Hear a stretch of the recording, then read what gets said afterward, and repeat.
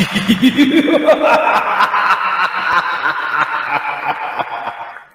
วัสดีครับต้อนรับเข้าสู่รายการ Viewfinder Radio นะครับเป็นประจำทุกวันศุกร์แบบนี้ 3 ทุ่มจนถึง 4 ทุ่มตรงนะครับทาง YouTube Scoop Viewfinder นะครับโดยดำเนินรายการโดยผมจีน Viewfinder นะครับมาพร้อมกับคุณตุลเหมือนเดิมนะครับสวัสดีครับสวัสดีครับคุณจีนครับสวัสดีครับคุณผู้ชมทุกท่านครับผมเป็น Viewfinder Radio เทปแรกของปี65นะครับแต่ว่าผมผ่านมาหลายรายการแล้วครับผมผ่านมาตั้งแต่วันจันทร์แล้วครับฉะนั้นไม่ใหม่แล้ว กลับมาเจอกันอย่างเป็นทางการแล้วกันนะครับใครไปดูหนังเรื่องอะไรมาในรอบปีที่ผ่านมาอยากจะคุยประเด็นไหนอยากจะสปอยสไปเดอร์แมนอยากจะทำทุกทีแล้วก็ทำได้เต็มที่นะครับมันหมดแล้วไม่ต้องห่วงละมันต้องมาเรื่องสปอยอะไรละนะอยากจะทำแล้วก็ทำฮะอยากจะคุยประเด็นไหนเกี่ยวกับสไปเดอร์แมนใครยังไม่ได้ดูรอดูสตรีมมิ่งอยู่ก็ซวยจงรับกรรมไปฮะง่ายที่สุดฮะหนังมันเข้ามาพักใหญ่ๆหนังมันเข้ามาพักใหญ่ๆแล้วผมเห็นใจคนหนึ่งที่สุดเลยนะเรื่องสไปเดอร์แมนเนี่ยว่าสปอยไม่สปอยเนี่ยน้องที่เขาเป็นคนพากย์เสียงสไปเดอร์แมนแอนดรูว์ การ์ฟิลด์ผมเจอก่อนที่หนังจะเข้า 2-3 ประมาณเดือนนึงมันก็มาถามผมว่าพี่มันจะมี3ตัวไหมไม่มีมั้งไม่อยากให้มีจริงเหรอพี่ผมอยากกลับไปพากย์แล้วหลังจากนั้นมันก็พูดเลยไม่ได้แล้วมันก็ก่อนที่จะได้รับการเรียกตัวไปพากย์ก็ไม่อยากให้มีมากๆเพราะว่าอยากกลับไปพากย์ตัวแอนดรูว์ การ์ฟิลด์เขาดึงคนเก่ากลับไปพากย์หมดนะฮะพี่คนที่เป็นคนคุมพากย์พอดีเขาเป็นคนที่คุมพากย์สไปเดอร์แมนมาตลอดแล้วเขาก็ตามทุกคนกลับไปก็ดูดีฮะดูดีสุดท้ายก็ปลายนะชื่อคุณปลายเหรอปลายสุดท้ายก็ได้พากย์สไปเดอร์แมนนี่แหละก็ยินดีด้วยแสดงความยินดีด้วยแสดงความยินดีไม่แล้วรู้เรื่องแค่เฉพาะตรงนั้นด้วยนะแบบเหมือนแบบไปก็ไม่สุดผมว่าผมจะไปสัมภาษณ์นักพากย์นะว่ามันเขากันให้มันไม่ให้มันสปอยยังไงผมมันน่าสนใจดิให้พากย์คนละท่อนแล้วไอ้เล็กๆน้อยๆเขาคงตัดให้พากย์คนละท่อนอยู่แล้วแต่ว่าไอ้พวกบทยาวๆเนี่ยเขาก็การสปอยอยู่ดีนะเขาก็การสปอยอยู่ดีอย่างที่ผมเคยได้ยินมาเทนเน็ตอย่างเงี้ยพี่เอคนที่พากย์เป็นโรเบิร์ตแพตตินสันน่ะแกก็พี่เออภินันท์คุณเออภินันท์แกก็บอกว่าแกก็พากย์แต่ว่าทั้งจอเห็นโรเบิร์ตแพตตินสันอย่างเดียว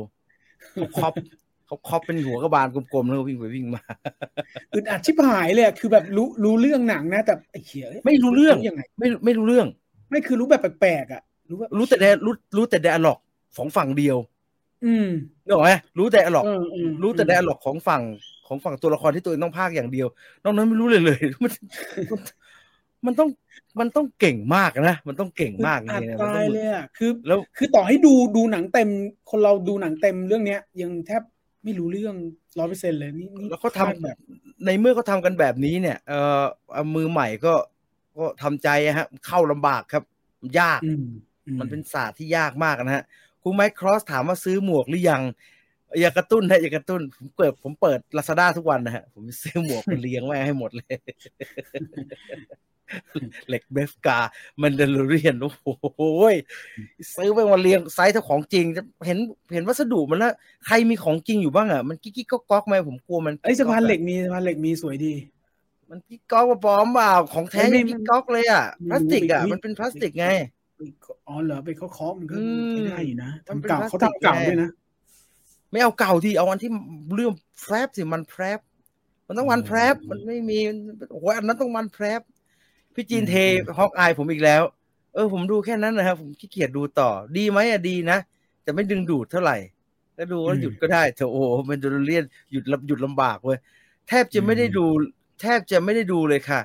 ดูแต่สปอยตลอดคุณรัชนกไปถึงเรื่องอะไรครับ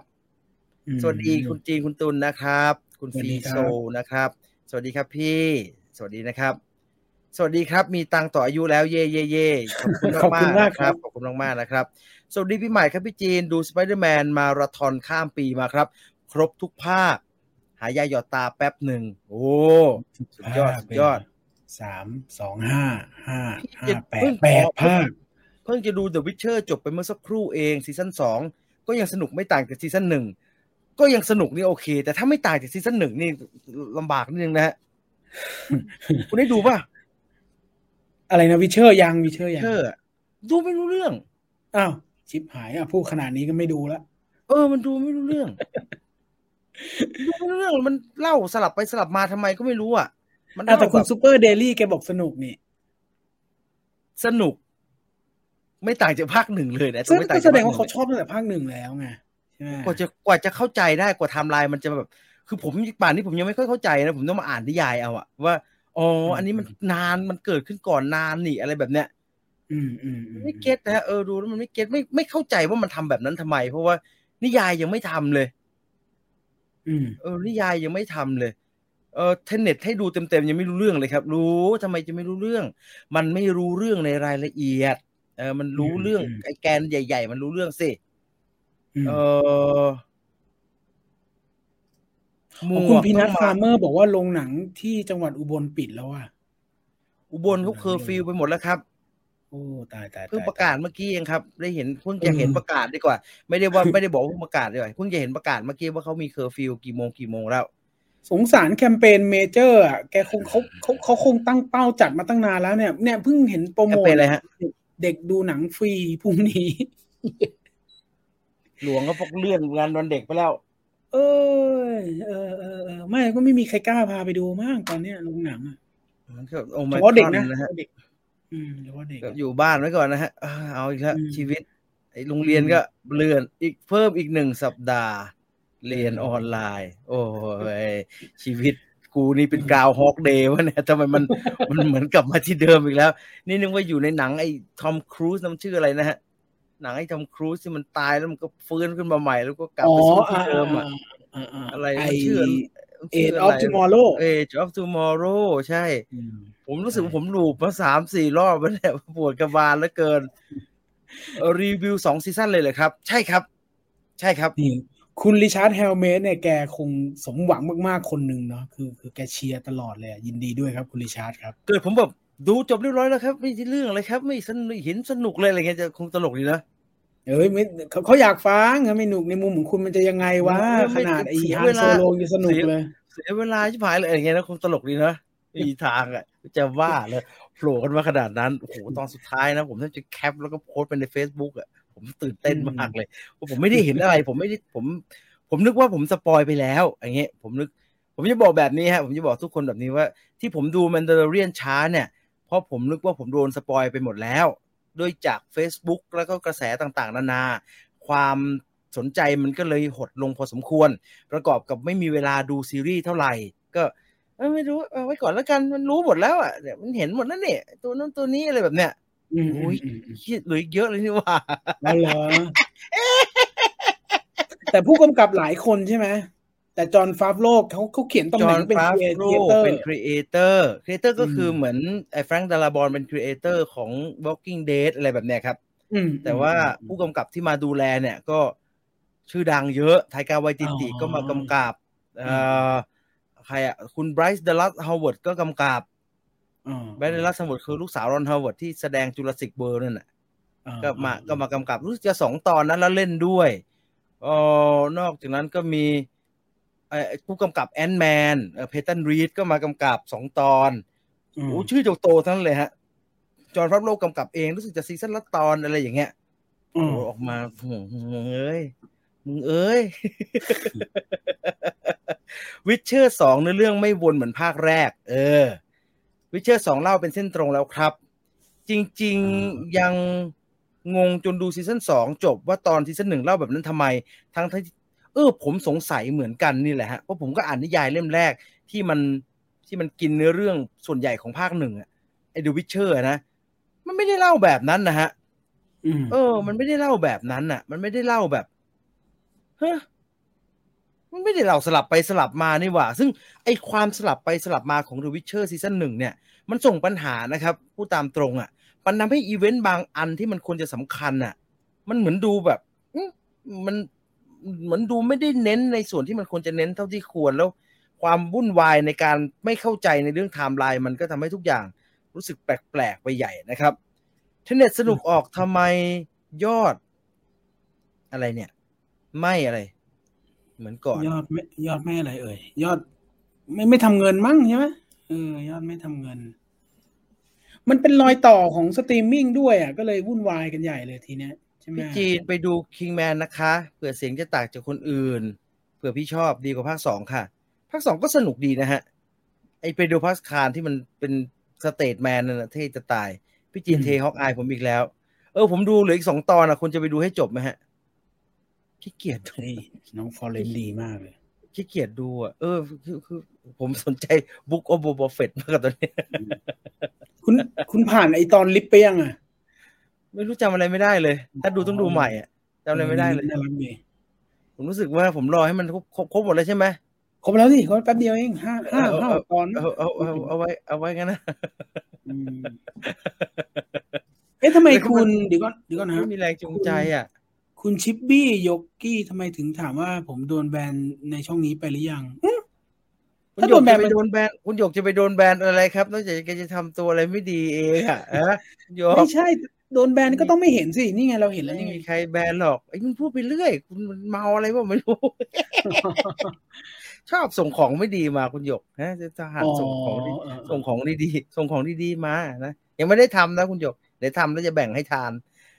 พี่จีนอ่านเกมออฟโธรนไหมครับไม่ได้อ่านนะครับมันได้ยินว่าหนังสือกับนิยายหนังสือกับซีรีส์อ่ะหลังๆเหมือนจอร์จอาร์มาร์ตินแกไปโฟกัสที่ซีรีส์มากกว่าด้วยซ้ำไปอะไรแบบนั้นถูกไหมผมก็จะถูกไหมผมก็เลยรู้สึกว่างั้นฉันก็ไม่ต้องดูก็ได้นี่ไม่ต้องอ่านก็ได้นี่คุณจีนดูดาบพิฆาตอสูรซีซั่น 2หรือยังครับผมไม่ได้ดูแอนิเมะดาบพิฆาตอสูรนะครับจริงๆเลยนะผมอ่านการ์ตูนเล่มอย่างเดียวครับตอนดูคือจำได้ว่าดูตอนที่ทำความรู้จักมันใหม่ๆนะครับที่ยังไม่ได้ซื้อหนังสือก็กะว่าจะเร่งแล้วก็รู้สึกว่าเฮ้ยดูเอาเนี่ยผมก็เปิดทิ้งไว้แล้วผมก็ดูแล้วผมก็ทำงานไปก็ได้นี่หว่ามันตอนละ30 นาทีเองมั้งใช่ไหมแล้วผมก็ดูปี 1นะครับเปิดมาโคตรสนุกเลยเพราะเอกแบกน้องวิ่งมากลางหิมะทำไมตัวละครไอ้ทันจิโร่มันโด่งขนาดนี้วะดูสนุกดีว่ะเจ๋งว่ะแล้วก็นั่งดูไปได้สัก6 ตอนนะครับแล้วก็รู้สึกว่าสนุกว่ะซื้อหนังสือมาอ่านประกอบไปด้วยดีกว่าไปซื้อหนังสือมา3 เล่มโอ้โหไอ้6 ตอนที่ดูไปแม่งกินหนังสือไปได้นิดเดียวอย่างเงี้ยก็เลยรู้สึกว่าช้าเหลือเกินอ่านเอาดีกว่าก็ดังนั้นก็ไม่ค่อยได้อ่านเท่าไหร่นะฮะไม่ค่อยได้อ่านไม่ค่อยได้ดูที่เป็นแอนิเมชันเท่าไหร่นะครับผมว่า Star Wars ของพี่จีนทำไมเป็นอะไรเป็นลิเกบ่อยๆยังไม่โดนแบนเลยครับอ๋อไม่เกี่ยวกันสิฮะไม่ได้ลิเกมันลิเกตรงไหนล่ะเป็นโขนอวกาศ มีหน้ากากเยอะขนาดนี้มันต้องเป็นโขน ทำไมเจอร์มี่เรนเนอร์ไม่ไปอยู่ใน Mission Impossible แล้วเขาออกมาจากทีมหรือเปล่ามันเคยอยู่ในทีมอยู่พักหนึ่งใช่ไหมผมก็ไม่ค่อยแม่นไว้ Mission Impossible เนี่ยแต่ตัวละครนี้มันถอดออกไปแล้วใช่ไหมมันเขาจะ reunion ทีมแบบทีมเก่ามากกว่าถูกป่ะใช่พี่จีนไม่ดูคือด้อยค่า Florence Pugh นะครับเดี๋ยวจะพยายามดูก็ได้ฮะดูใช่ไหมต้องดูใช่ไหมผมเนี่ยรอดู Eternal ใน Disney Plus ไม่ไหวแล้วอีก5 วันเองยังไม่ได้ดูเหรอฮะเห็นว่า Disney เขาจะส่งชิงออสการ์นะครับส่งให้ทุกเรื่องส่งไอ้ Black Widow ไปด้วยป่ะผมว่านะส่งไปเลยส่งไปชางชีด้วยส่งเหลียงเฉาเว่ยไปชิงดาราสมทบชายฉากที่มันชกหินดูโง่ดีฮอกอายตอนจบสนุกดีครับแต่ดูจบแล้วผมรู้สึกว่าเอามาตัดใหม่เป็นหนังยาวเรื่องนึงได้กระชับจะสนุกกว่านี้Mandalorian อะไรเนี่ย SS3 มาเดือนไหนซีซั่น3อีกนานมั้งครับเพิ่งประกาศแคสนิด 2-3 ตัวเองผมก็ไปเปิดดูเหมือนกันแล้วฮะ Mandalorian มันจบอย่างนั้นเนอะก็ต้องมีต่อทันทีก็อย่าแบบมึงจบแบบนี้ช่วยมีต่อเลยได้ไหมนะผมก็นึกไม่ออกเหมือนกันนะฮะว่าตอนที่ทุกคนดูซีซั่น 1แล้วมันยังไม่มีซีซั่น 2พอมันจบซีซั่น 1แบบนั้นมันยังไงวะซีซั่น 3นะครับคอนเฟิร์มเอาไว้ว่าrelease expect to release in 2022 เริ่มถ่ายทำไปตั้งแต่ออกโตเบอร์ปีที่แล้วฉายปีนี้ครับแต่ว่าเดือนอะไรไม่รู้มันปล่อยเป็นปึกๆไม่ได้ไงว่าทำไมต้องมาปล่อยตอน2 ตอนทีละตอนตอนนี้แอนดรูว์ การ์ฟิลด์ให้สัมภาษณ์ Spider-Man No Way Home อย่างเดียวเลยปลดล็อกนะปลดล็อกก็เพราะคนด่ามันเยอะนะฮะ จะดู Kingsman ต้องไปดูภาพยนตร์อิงประวัติศาสตร์ตอนสงครามโลกครั้งที่1ไม่งั้นหนุกน้อยลงไปครึ่งนึงใช่มันเป็นเหตุการณ์ตอนนั้น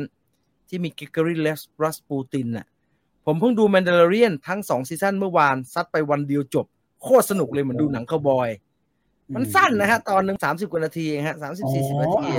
มันไม่ได้จอนยาวแบบหนังเกาหลีแบบนั้น Witcher สนุกกว่า Tenet เยอะครับ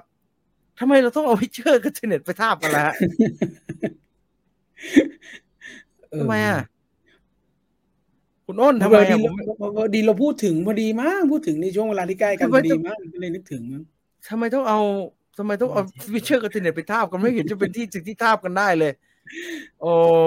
พี่ตุลสปอยลงดาบเทปต่อไปได้ไหมครับ The Godfather สนุกมากไม่มีสต็อกขอบคุณมากครับ Godfather ครับก็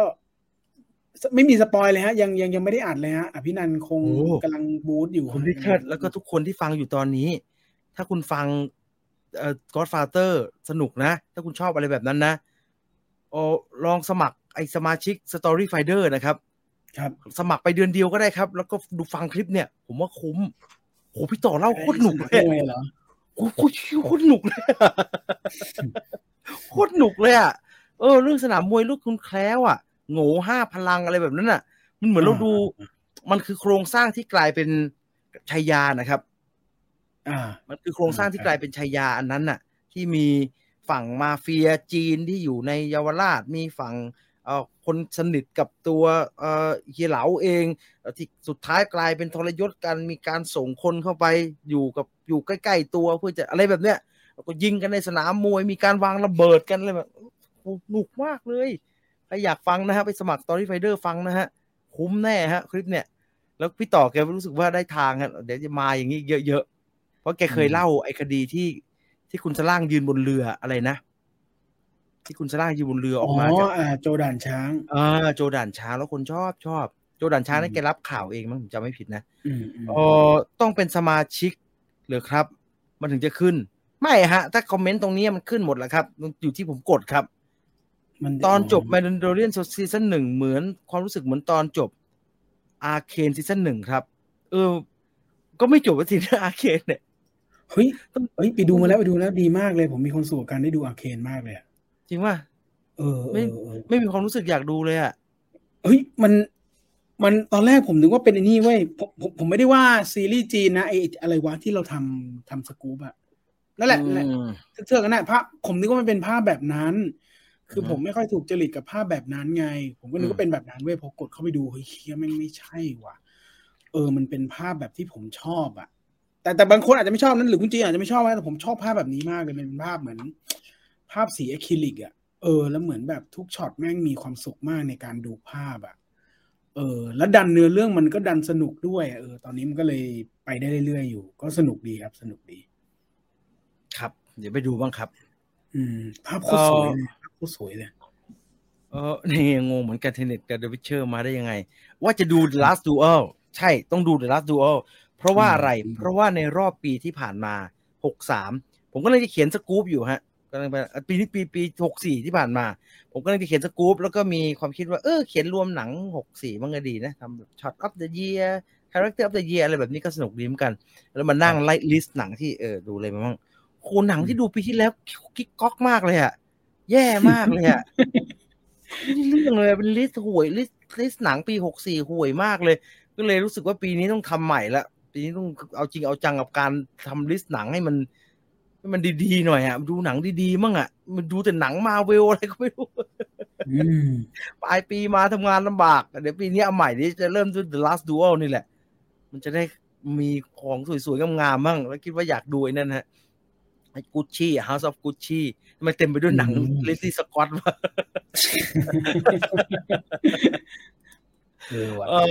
ผมชอบฟังพี่นันครับเหมือนเพื่อนกินเหล้าแล้วมานั่งคุยกัน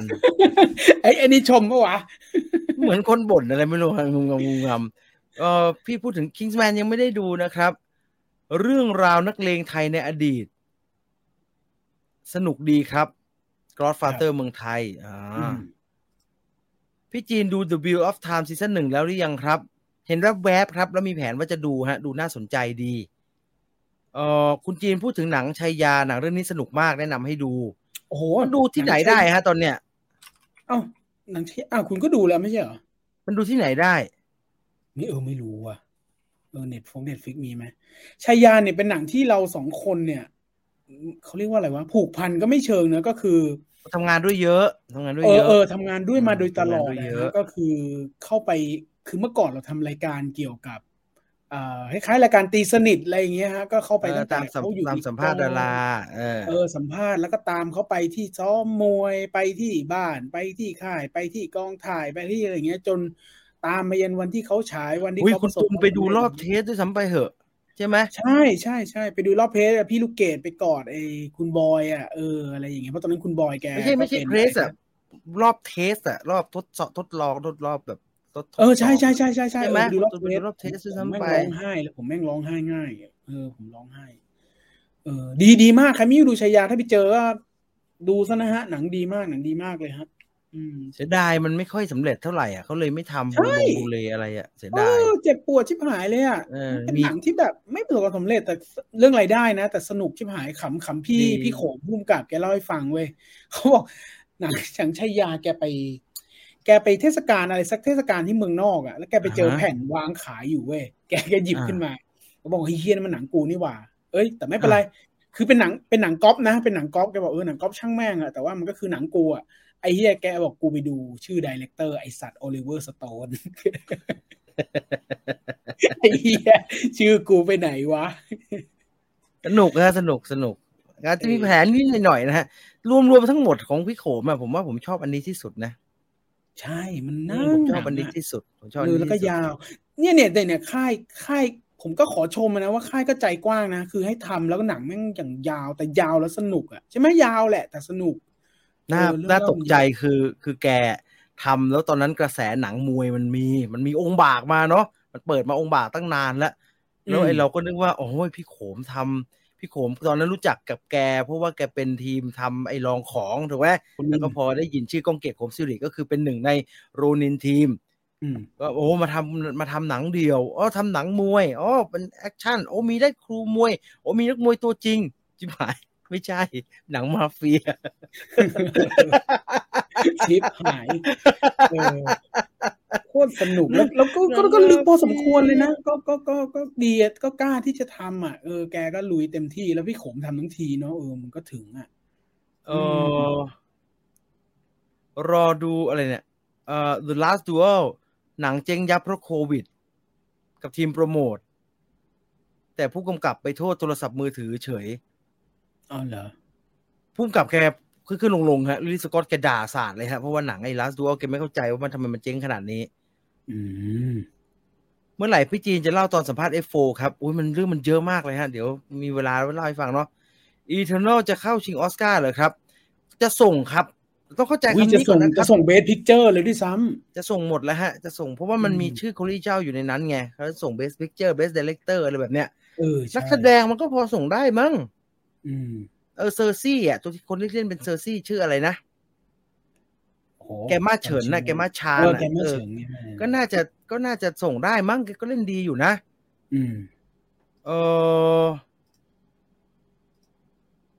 อวยหนังตัวเองเฉยนี่แปลว่าอะไรฮะอันไหนไดร็อกไหนเราหมายถึงไดร็อกไหนจำไม่ได้แล้วผมไม่มีหนังผมนะจะมีหวังผมได้ไงชอบผลงานหนังสนเดอะสตาร์แทบทุกเรื่องเล่นดีใช่แกเล่นดีจริงเล่นดีเรื่องชัยยาแกเป็นคนเล่าแบบเขาเรียกว่าเป็นตัวเล่าเรื่องเลยใช่ไหมไอ้เผาอยากดูจัมเปอร์2เขาไม่ทำต่อยังไงจะได้ดูไม่ได้ดูแล้วครับหนังภาค 1เจ๊งครับก็พระเอกมันไปไม่รอดนะฮะเห็นไหมฮะชัยยาผมดูหนังกลางแปลงงานวัดครับโอ้โหคนได้ลมคนได้ลมไม่ไหลหนังจบไว้รุ่นตีกันอีกไอ้เหี้ยโอเคโรนินทีมคืออะไรครับพี่อธิบายครับโรนินทีมคือผู้กำกับผมอยากให้นึกตามอย่างนี้อยากให้นึกถึงผู้กำกับแฟนฉันอยู่ฝั่ง GTS โรนินทีมเป็นทีมเหมือนอยู่ฝั่งไฟสตาร์อย่างนี้แล้วกันแต่ผมไม่ได้เอาเขาเปรียบเทียบอะไรกันนะแต่ว่าให้เห็นภาพง่ายๆโรนินทีมคือทีมที่เป็นผู้คนวัยรุ่นไม่ใช่ก็คือหนุ่มรุ่นใหม่ยุคนั้นมารวมตัวกันทำหนังเรื่องลองของไม่รุ่นเท่าไหร่ด้วยเนาะใช่นั่นแหละมาทำหนังเรื่องลอง7 คนพอดีแล้วก็ตอนนั้นทำรายการชื่อรายการตีซีแล้วก็ไปตามสัมภาษณ์7 คนพอดีก็มีพี่โขมพี่ทอมพี่อาร์ตพี่อะไรเงี้ยมีอยู่7 คนก็ไปตามมาเขาก็มีตำแหน่งต่างกันพี่โขมก็จะเขียนบทกำกับที่เหลือก็จะเป็นผู้ช่วยบางคนเป็นแคสบางคนเป็นอีดิทอะไรอย่างเงี้ยก็รวมตัวกัน7 คนเป็นโรนินทีมก็คล้ายๆผู้กำกับแฟนฉันนะครับคือเขากำกับหนังเป็นทีมนะฮะแล้วแต่ก็มันก็เหมือนแฟนฉันนะเนาะแต่ความจริงแล้วหน้าที่ไดเรกมันก็แบ่งกันไปนะว่าใครจะกำกับยังไงแต่เขาลงชื่อกำกับโดยฮะลงของภาคแรกอ่ะเขาใช้กำกับโดยโรนินทีมไปเลยฮะพี่จีนได้ดูโคด้าไหมครับหนังดีมากหนังเพลงของคนไม่ได้ยินบ่อน้ำตาพังเลยครับโอ้โหฟังแบบนี้ไม่กล้าดูเลยอ่ะLast Duel กระแสมันเงียบจริงครับผู้กำกับบ่นหนังบ่นเจ๊งยังพูดถึงไอ้บริสกอตผมช่วยข่าวเยอะมากเลยฮะว่าบริสกอตบ่นเรื่องเนี้ยครับ Best Visual Effect ดูน่าจะกินขาดทุกเรื่องมันเข้าอะไรยังไงยังอะดูน่ะ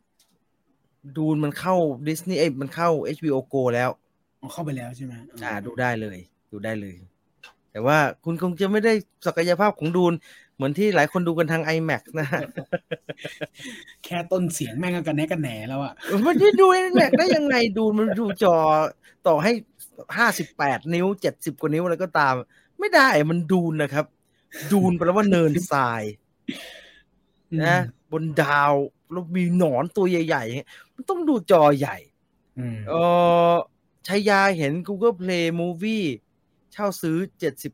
75ซื้อ200ควินติน ทารันติโนจะทำหนังประวัติริกดาวตันจริงเหรอครับและไม่ใช่เรื่องสุดท้ายคือคุณตินน่ะแกเคยพูดครับว่าชีวิตนี้แกจะทำหนังไม่กี่เรื่อง10 เรื่องมั้งแล้วมันจะหมดแล้วครับมันน้อยมากครับแล้วมันจะหมดแล้วโควต้าเขาก็เลยมีการคุยกันว่าเรื่องสุดท้ายแกจะทำอะไรดีDrive My Car หนังญี่ปุ่นเข้าเมื่อไหร่หนังซูเปอร์ฮีโร่ไทยทำไมไม่ได้รับความสำเร็จครับเพราะว่าหลายเรื่องเนี่ยทำขึ้นมาแล้วก็พยายามเดินตามหนังซูเปอร์ฮีโร่ฝรั่งฮะมันก็เลยไม่มีทางของตัวเองมันก็เลยไม่เวิร์กซึ่งเคมีมันไม่เข้าทำยังไงมันก็ไม่เข้ามีสิฮะที่สำเร็จอะหนังซูเปอร์ฮีโร่ไทยที่สำเร็จก็คือไอ้ที่พี่ขมทำอยู่นี่ไงไอ้อนันดามีหนวดเนี่ยอะไรนะอะไรวะพันไงขุนพันปีนี้จะมีภาค3นะครับปีนี้จะมีภาค3ได้ยินใช่ให้มองเป็นหนังฮีโร่ไปเลยก็ได้นะครับหนังขุนพันเนี่ยโดยเฉพาะภาค2เป็นต้นมาเนี่ยเพราะว่าสัมภาษณ์อนันดายังพูดเลยว่า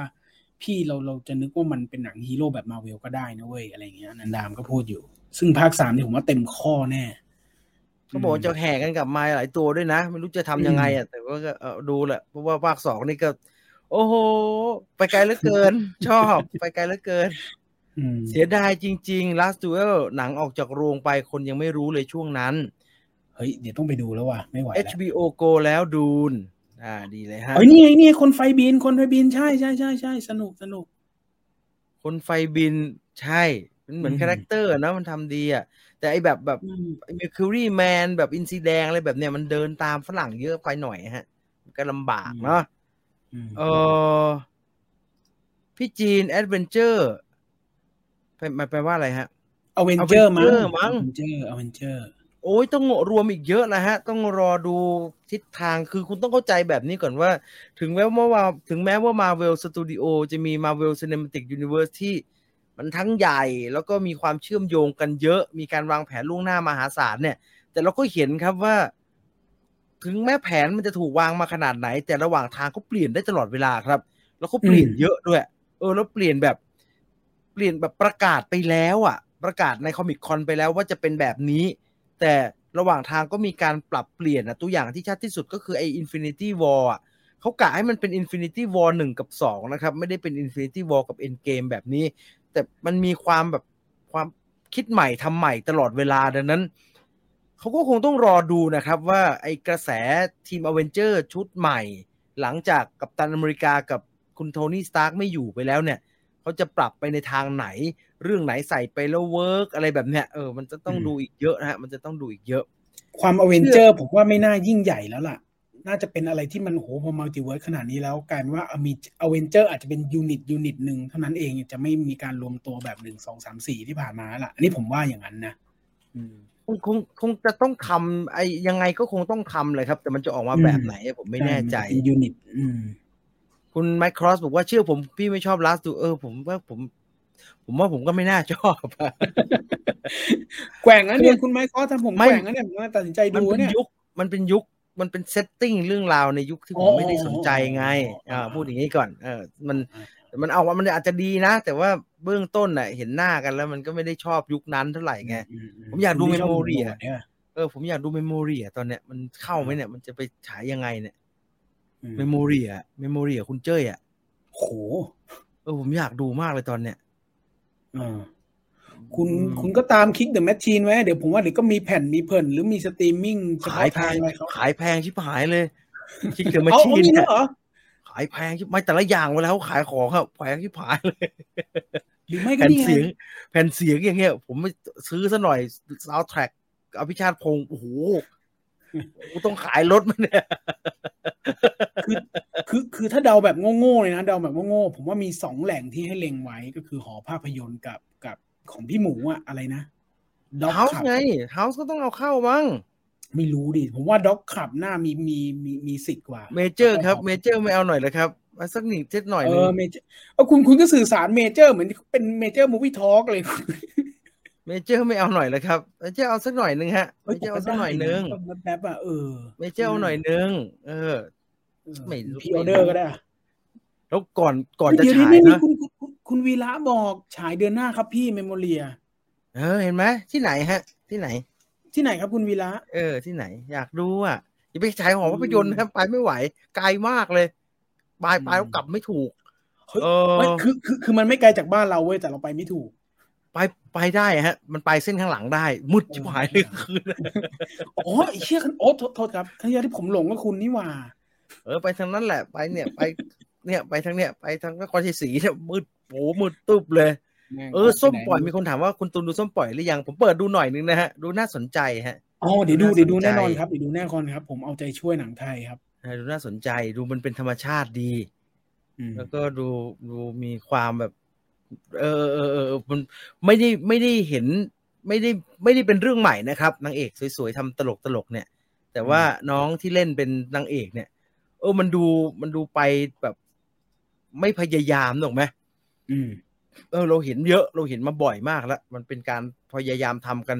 จนไอ้อะไรนะที่เราดูกันล่าสุดเนี่ยไอ้ที่คุณเบลล่าเล่นแล้วเป็นขี่ควาย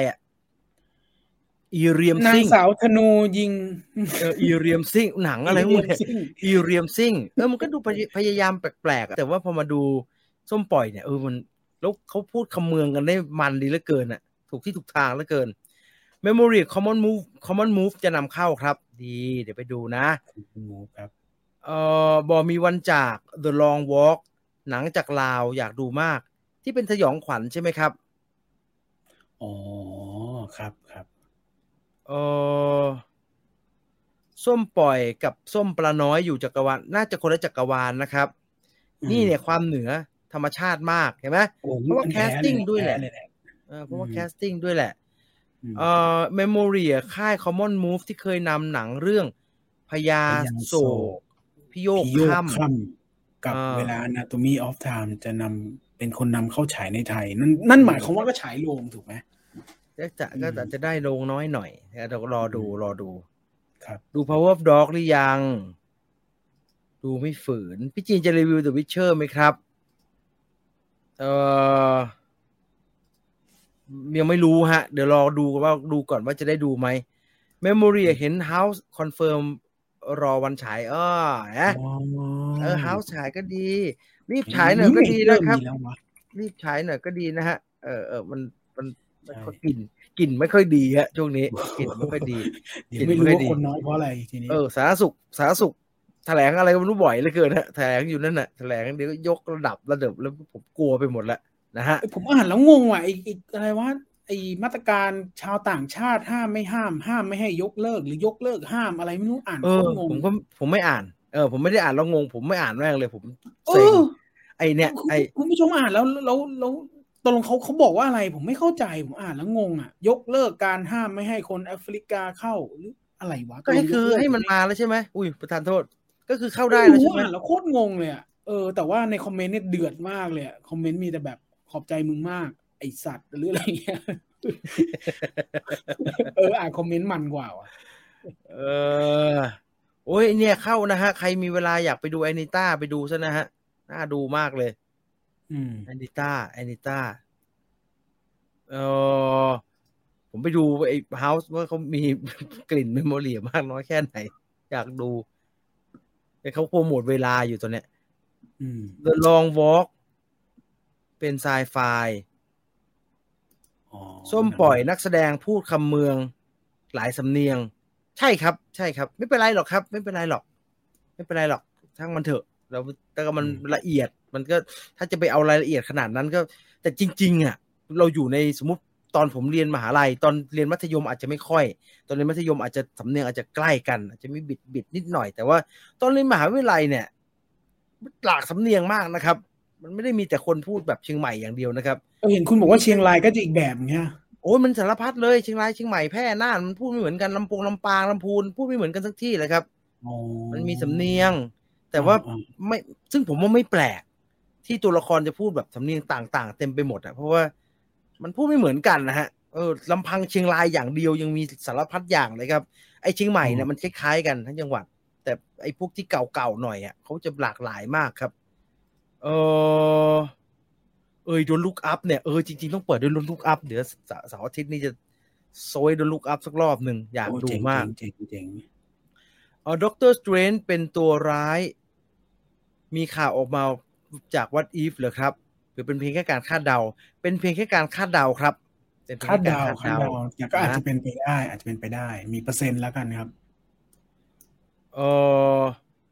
ผมเพิ่งดูใน HBO Go จบรู้สึกงงกับเนื้อเรื่องนะแถมตอนจบยังทิ้งปมไว้อีกมันก็ไม่มีอะไรให้งงเท่าไหร่ไม่ใช่เหรอฮะดูเนี่ยไม่มีนะ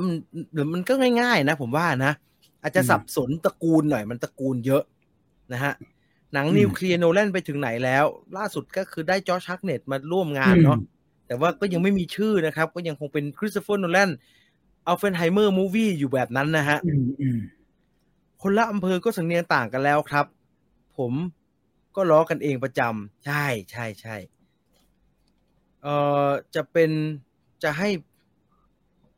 ห้เป็นตัวไม่เหรอครับหมายความว่าไงครับ Don't understand ไม่แน่ใจการแพร่ระบาดครั้งนี้คือความผิดของใครครับระหว่างรัฐบาลกับประชาชนไม่มีความผิดของใครแล้วฮะเราคือเอาอย่างนี้ผมเข้าใจฮะผมเข้าใจว่าหลายปัญหาเราจะรู้สึกสบายใจกว่าที่เราหาสักคนหนึ่งที่ถ้ามึงผิดอันเนี้ยมึงผิดแก้ที่มึงเอามึงออกไปเนี่ยปัญหานี่หายไปเลยแน่เราแบบนั้นมันสบายใจดีฮะแต่ว่าโดยมากแล้วไม่มีฮะส่วนใหญ่ปัญหามันจะปัญหาทุกปัญหามันเกิดขึ้นจากอะไรไม่รู้เล็กๆน้อยๆเต็มไปหมดแล้วมันแก้ยากที่ผายเลยครับดังนั้นรักษาหัวใจตัวเองแล้วก็รักษาสติตัวเองไว้ก่อนเป็นอันดับแรกก่อนดีกว่าครับแล้วที่เหลือเดี๋ยวค่อยว่าเขาก็บอกเขาก็พูดอยู่ว่ามันไม่ต้องไปโทษใครแต่ผมไม่เห็นด้วยแล้วนะฮะการบอกว่าไทม์ไลน์คนติดมาจากตรงนี้ไปตรงไหนบ้างอะไรแบบนี้ผมไม่ต้องประกาศแล้วแหละช่างมันเถอะนะไม่ต้องแล้วล่ะมันไม่ได้แล้วล่ะมันเยอะแล้วพี่ดูเขาว่าใครยังไม่ได้ดูเลยนะครับยังไม่ได้ดูเลยพี่จีนมีนิยายเรื่องไหนที่เข้าถึงยากไหมครับแปลว่ายังไงฮะแบบอ่านยากอย่างนี้เหรอถ้าสำหรับผมผมรู้สึกว่าไอ้ฮารุกิมุราคามิหลายๆเล่มฮะอ่านยากมาอ่านแล้วมันไม่เข้าใจในทีเดียวแล้วก็พอเวลาผ่านไปแล้วมันลืมด้วยครับเพราะมันซับซ้อนเกินผมอ่านเกือบทุกเล่มนะครับผมลืมไปเกือบทุกเล่มแล้วถ้าจะต้องเอาใหม่นี่จะต้องอ่านใหม่หมดเลยแต่จำได้ว่าความรู้สึกตอนอ่านมันสนุกมากเลยครับน่าจะแบบนั้นมากกว่าใช่ไหม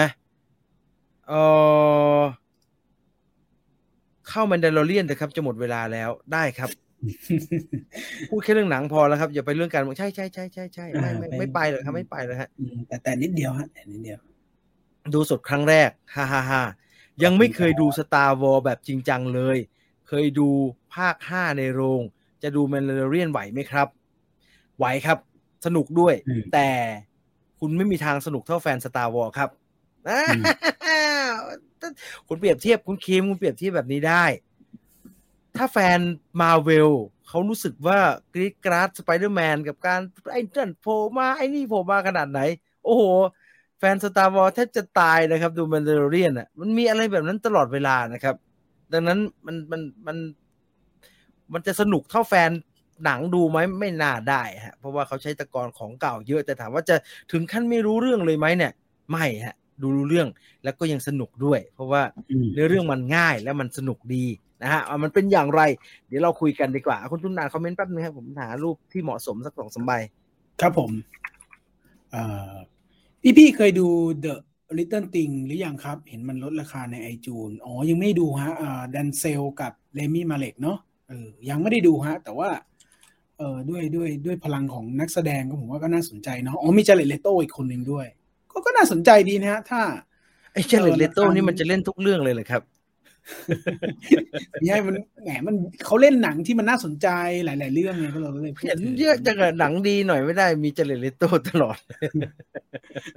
ข่าวดีสำหรับ Ghostbuster ครับเข้าสัปดาห์ถัดไปมี House of Gucci กับ Scream ด้วยคุณจีนสมมติถ้าเป็นคุณเอาเรื่องไหนเรื่องเดียวผมดู House of Gucci ครับโอ้โหเนี่ยชัดเลยผมเป็นแฟน Ghostbuster อะไรอย่างเงี้ยผมเป็นแฟน Ghostbuster ผมโตมากับ Ghostbuster จริงๆคุณนี่แม่งสายฉีกจริงๆด้วยว่ะผมดูมันผมไม่ได้ดูโรงนะฮะเพราะแต่มันอายุมันไม่ค่อยพอดีแต่ว่าผมดูภาค 1แล้วผมสนุกแล้วผมตื่นเต้นมากแล้วก็พอม้วนวิดีโอภาค 2มาก็รู้สึกว่าโอ้โหหนังเรื่องนี้ถึงแม้เวลาผ่านไปแล้วเราจะรู้สึกว่ามันก็ไม่ค่อยได้ดีมันจะไม่ดีเท่าไหร่หรอกแต่ว่า Ghostbuster เป็นหนังที่เต็มไปด้วยภาพในความทรงจำในอดีตมากมายครับ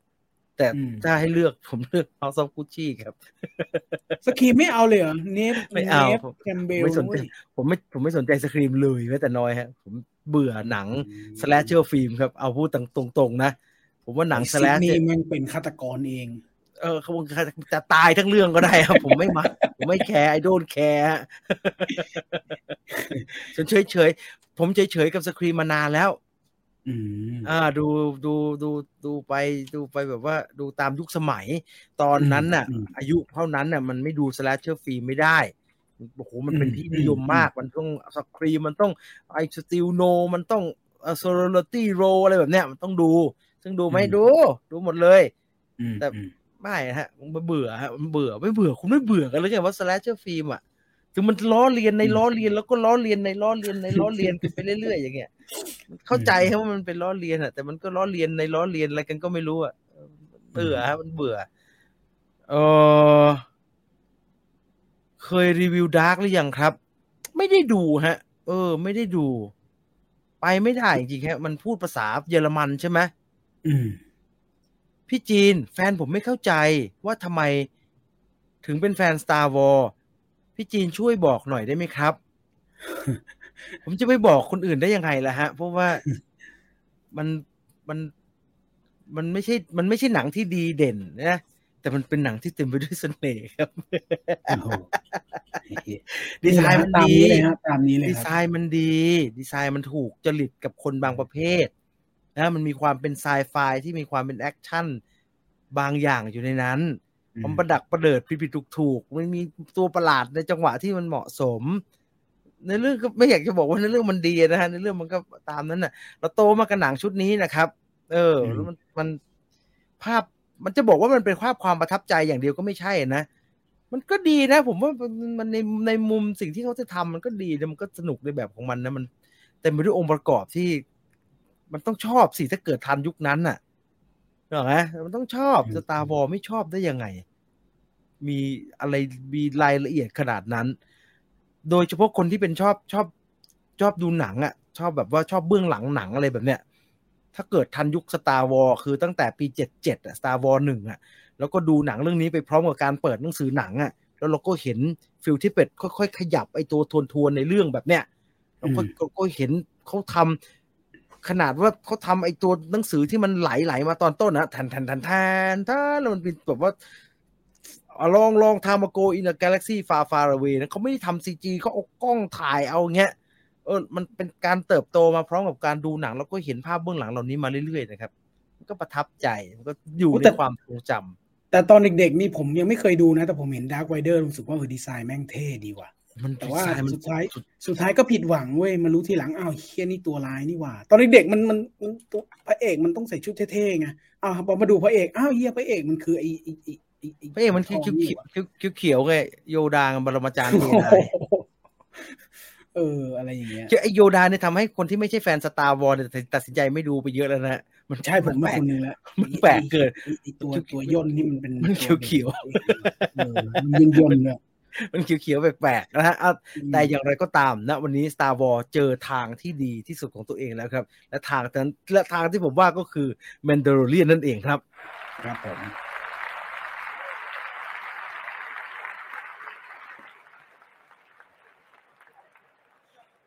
ผมจะย้อนแบบนี้ครับว่า Mandalorian เนี่ยเป็นซีรีส์ที่ความจริงแล้วมีคนบอกให้ดูเยอะมากตั้งแต่วันที่ภาคแรกเนี่ยมันฉายอย่างเป็นทางการรู้สึกจะ2ปีแล้วมั้งครับ Original Run ของ Mandalorian มันคือ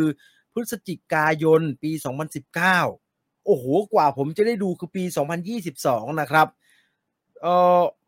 ระหว่างทางไม่ว่าจะพี่ต่อหรือใครก็ตามรอบตัวบอกให้ดู Mandalorian ตลอดเวลาครับผมบอกเหตุผลไปเมื่อกี้ทีนึงแล้วแต่จะย้ำให้ฟังอีกทีแล้วกันเผื่อใครเข้ามาไม่ทันก็สิ่งที่ทำให้ไม่ตัดสินใจไม่ดู Mandalorian สักทีเนี่ยเป็นเพราะว่า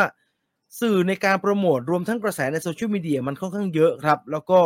เราเห็นอะไรต่อมีอะไรที่มันเป็นรายละเอียดของซีรีส์ชุดนี้เนี่ยก่อนที่จะได้ดูเนี่ยเยอะไปหมดเลยครับเราเห็นนักแสดงเราเห็นตัวละครเบบี้โยดาเราเห็น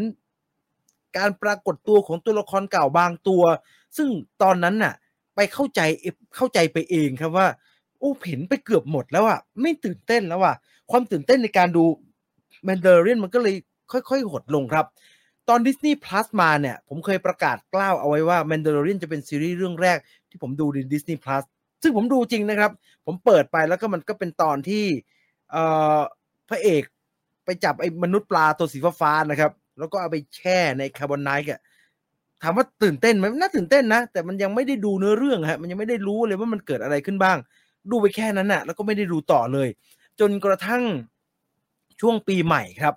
ไม่ได้วางแผนด้วยนะว่าเดี๋ยวหยุดเนี่ยฉันหยุดจัดรายการตั้งสัปดาห์นึงฉันดู Mandalorian ดีกว่าเนี่ยไม่ได้วางแผนด้วยนะฮะแค่รู้สึกว่า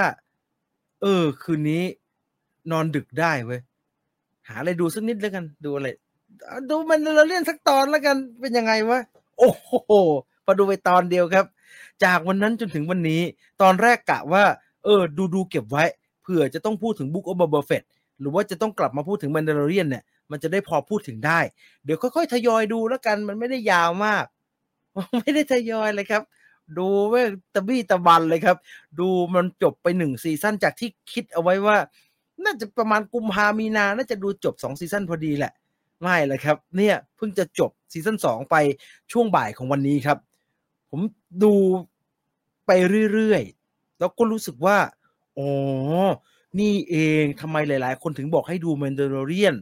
มันสนุกแบบนี้นี่เองผมว่าคงไม่ต้องเล่าเนื้อเรื่องกันแล้วนะครับเพราะว่าผมดูช้ากว่าชาวบ้านเยอะเลยแล้วใครที่ยังไม่ได้ดูเนี่ยผมว่าป่านนี้แล้วก็คงไม่ดูแล้วมั้งก็คงไม่ใช่แฟน Star Wars มั้งสิ่งที่ทำให้เรารู้สึกว่าในฐานะแฟน Star Wars รู้สึกทันทีเลยก็คือถ้าคุณเป็นแฟน Marvel Cinematic Universe แล้วคุณรู้สึกแฮปปี้กับการปรากฏตัวของโน่นนี่นั่นใน Spider-Man No Way Home ขนาดไหนเนี่ยผมว่าแฟน Star Wars ไม่แพ้กันแหละครับในการดู Mandalorian เพราะว่าตลอดทางเนี่ยโอ้โหมันช่างใส่แล้วมันใส่เก่งฮะมันใส่สิ่งละอันพันละน้อยซึ่งผมเคยบอกเอาไว้ว่าใน Star Wars ไอ้ Force Awakens น่ะการใส่ฉาก Millennium Falcon ที่จอห์นโบเยกากับตัวละครเรย์วิ่งไปแล้วไปเจอ Millennium Falcon เป็นครั้งแรกน่ะเป็นฉากที่กรี๊ดมากฮะสำหรับแฟน Star Wars แต่สิ่งอะไรแบบนั้นเนี่ย Mandalorian ทำตลอดเวลาฮะแล้วก็ทำเต็มไปหมดครับภายใต้โครงเรื่องที่สนุกด้วยโอ้มันสนุกนะฮะข้อดีของ Mandalorian สำหรับผมเองอันนึงเนี่ยคือ คือซีรีส์ชุดนี้ของดิสนีย์เขาไม่ได้เดินตามขนบซีรีส์ปัจจุบันเท่าไหร่นักครับเขาทำคล้ายๆซีรีส์โบราณคือถ้าเป็นแบบไอ้ขนบซีรีส์ปัจจุบันที่ผมหมายถึงก็คือซีรีส์ที่เล่าเรื่อง10 กว่าตอนจะมีประเด็นหลักอยู่แล้วก็เรื่องประเด็นหลักนั้นจะถูกค่อยๆทยอยเล่าไปทีละตอนเราจะค่อยๆประติดประต่อภาพใหญ่ไปโอ้มันเกิดอันนี้ขึ้นนี่เองโอ้ยตอนนี้มีเฉลยอันนี้แล้วเรื่องมันก็จะดำเนินไปต่อเนื่องตลอด10 กว่าตอนจนไปจบในตอนสุดท้ายซึ่งนั่นไม่ใช่สิ่งที่แมนดาลอเรียนเป็นครับผมไม่ได้บอกว่าแบบนั้นไม่ดีนะครับแบบนั้นเป็นวิถีแบบซีรีส์ปัจจุบันที่เขาทำกันแต่แมนดาลอเรียนเป็นเหมือนซีรีส์โบราณครับคือแต่ละตอนมีมิชชั่นของตัวเองมีเหตุการณ์ที่เกิดขึ้นในตอนนั้นในขณะที่ตลอดทั้งเรื่องก็มีเส้นเรื่องที่เราเรียกว่าเป็นเส้นเรื่องหลักเนี่ยดำเนินไปอยู่ด้วยตลอดดังนั้นเส้นเรื่องหลักของแมนดาลอเรียนจะถูกพัฒนาไปตลอดการเล่าในแต่ละตอนแต่ในขณะเดียวกันแต่ละตอนที่ว่าก็จะมีเรื่องที่สนุกของตอนนั้นพูดว่าเป็นมิชชั่นของตัวละครแมนดาลอเรียนอยู่ระหว่างทางให้เราได้ดูไปตลอดด้วยครับซึ่งมันดูทำให้ดูง่ายแล้วก็สนุกมากครับผมว่า Star Wars ไอ้เอพิโซด7 8 9ที่เพิ่งทำมาเขายังหาสูตรสำเร็จให้ตัวเองไม่สำเร็จฮะว่า Star Wars เอามาทำใหม่ในยุคนี้มันควรจะประมาณไหนคือไวยากรณ์มันยังไม่ลงตัวนะครับมันแบบมันไม่พอดีเนาะแฟน Star Wars ก็ชอบแหละแต่มันเขาต้องทำยังไงมันถึงจะพอดีผมว่า Mandalorian เนี่ยที่ไอจอห์นฟาฟโรเนี่ยผู้กำกับ Iron Man ตั้งแต่ปี2008เนี่ยเขามาทำให้ดิสนีย์เนี่ยเขาเป็นครีเอเตอร์นะครับแล้วก็กำกับอยู่บ้างบางตอนนอกจากนั้นก็จะมีผู้กำกับอีกหลายๆคนมาช่วยกำกับเนี่ยผมว่าเขาเซตอัพได้ครับถ้า Mandalorian ทำก่อนนะผมว่า Star Wars 789ไม่เป็นแบบนี้มันได้แนวทางแบบที่แบ่งอย่างลงตัวระหว่างเรื่องราวกับประเด็นที่จริงจังที่เขาอยากจะเล่าไปพร้อมกับความบันเทิงแบบมุกตลกในแบบที่ Star Wars เป็นการให้น้ำหนักในการใส่แฟนเซอร์วิสที่เขาใส่เยอะพอสมควรตลอดเวลานะครับแต่สิ่งที่ผมว่าทำให้แฟนซึ่งนั่นเป็นสิ่งที่ทำให้Mandalorianกลายเป็นซีรีส์ที่มีทรงคุณค่าในฐานะซีรีส์เรื่องหนึ่งแต่อีกหนึ่งสิ่งที่ทำให้แฟนๆ Star Wars ผมไม่รู้คนอื่นเป็นยังไงแต่ผมเองรู้สึกว่าอย่างนี้เจ๋งว่ะคือ Star Wars 789เนี่ยเขาเล่าเรื่องไปข้างหน้าเป็นเหตุการณ์ที่เกิดขึ้นห่างจากเหตุการณ์ของลูค สกายวอล์กเกอร์ใน New Hope Empire Strikes Back แล้วก็ Return of the Jedi ไปหลายปีแก่ไปแล้วตัวละครเก่าๆแก่ไปหมดละแต่ Mandalorian เล่าเรื่องราวหลังจากเหตุการณ์ใน Return of the Jedi แป๊บเดียวครับนั่นทำให้องค์ประกอบต่างๆนานาที่มันอยู่ใน Return of the Jedi เนี่ยหรืออยู่ใน Star Wars ชุดที่เราชอบก็คือชุดปี77มาจะถึง Empire Strikes Back แล้วก็ Return of the Jedi เนี่ยมันถูกเอามาใช้งานเพียบเลยครับแล้วมันไม่ได้แค่ถูกเอามาใช้งานนะครับมันถูกเอามาขยายความให้มันดูดีขึ้นให้มันดูเจ๋งขึ้นให้มันดูเข้าท่าขึ้นผมใช้คำนี้ดีกว่ายกตัวอย่างเช่นอะไรยกตัวอย่างเช่นตัวละครที่อยู่มาตั้งแต่ Star Wars New Hope แล้วก็เคยถูกไอ้อนาคินสกายวอล์กเกอร์ฟันตายไปทั้งหมู่บ้านนะครับผมหมายถึงแซนพีเพิลไอ้พวกเนี้ยตอนอยู่ใน Star Wars ชุดเก่าไม่มีอะไรเลยนะฮะนอกจากก็เหมือนคนป่าผีนะครับแล้วก็เอาไว้ให้เจไดคอยฆ่าแล้วก็โดนยิงแล้วก็เอาขี่ไอ้ตัวใหญ่ๆเหมือนตัวช้างเดินไปเดินมาไม่ได้มีรายละเอียดอะไรเลยแต่พอใน Star Wars อันที่เป็นซีรีส์ Mandalorian เนี่ยเขากลับมีการเล่าเรื่องราวของ Sand People มีการใส่รายละเอียดมีการเพิ่มมิติของตัวละครเหล่านี้ให้เราได้เห็นเข้าท่ามากครับเข้าท่ามากซึ่ง Sand People เป็นเพียงแค่จุดเล็กจุดน้อยครับนอกจากนั้นแล้วยังมีรายละเอียดอื่นๆที่มันเกี่ยวกับตัวละครเกี่ยวกับองค์ประกอบต่างๆที่เคยปรากฏในหนังชุด Star Wars มาแล้วถูกเอามาต่อยอดเอามาขยายเอามาเล่าเพิ่มคือเราเข้าใจว่าเขาจะเล่าแค่เฉพาะส่วนของตัวละครเผ่า Mandalorian อย่างเดียวก็คือพวก ที่แต่งตัวเหมือนโบบาเฟตนะครับถ้าใครเป็นแฟน Star Wars จะรู้จักโบบาเฟตว่ามันมีตัวละครใหม่ที่เป็นพวก Mandalorian ที่ชื่อว่าดินจารินเนี่ยมาเป็นตัวละครหลักแล้วเขาจะขยายเรื่องของพวกนี้ไม่ใช่ครับเขาขยายไปอีกเยอะเลยแล้วสิ่งที่ทำให้ผมในฐานะแฟน Star Wars คนหนึ่งเนี่ยรู้สึกประทับใจมากๆก็คือ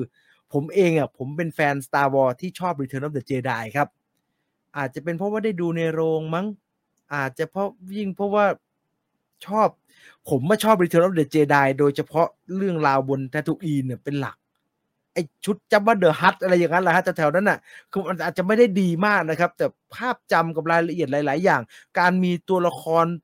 สัตว์ประหลาดมีตัวประหลาดมีมนุษย์ต่างดาวแปลกๆอยู่ในนั้นเนี่ยมันเจ๋งครับแล้วเขาก็เอาไอ้รายละเอียดพวกนั้นน่ะเอาไอ้จุดเล็กจุดน้อยพวกนั้นน่ะที่ไม่เคยถูกเล่าที่จอร์จลูคัสใส่ให้เราเห็นเพียงแค่ดีไซน์มันน่ะโอ้โหเอามาเติมคืออื่นๆยังเจ๋งเลยดังนั้นคุณไม่ต้องห่วงเลยครับว่าพอเขาจะพูดถึงเผ่าแมนดาริเลียนน่ะมันจะเข้าท่าขนาดไหนไอ้เจ็ตที่อยู่ข้างหลังเหล็กที่ใช้เบสกาที่ใช้มาตีเป็นชุดวกมากรที่มากลายเป็นหอกมันยิ่งตอนแรกๆที่มันเก็บเหล็กมาได้ทีละแผ่นนะเก็บแล้วเอาไปหลอมแล้วมาทำเป็นเกราะอกเฮ้ยเก็บเอามันหลอมแล้วมาทำเป็นเกราะไหล่กูตื่นเต้นมากเลย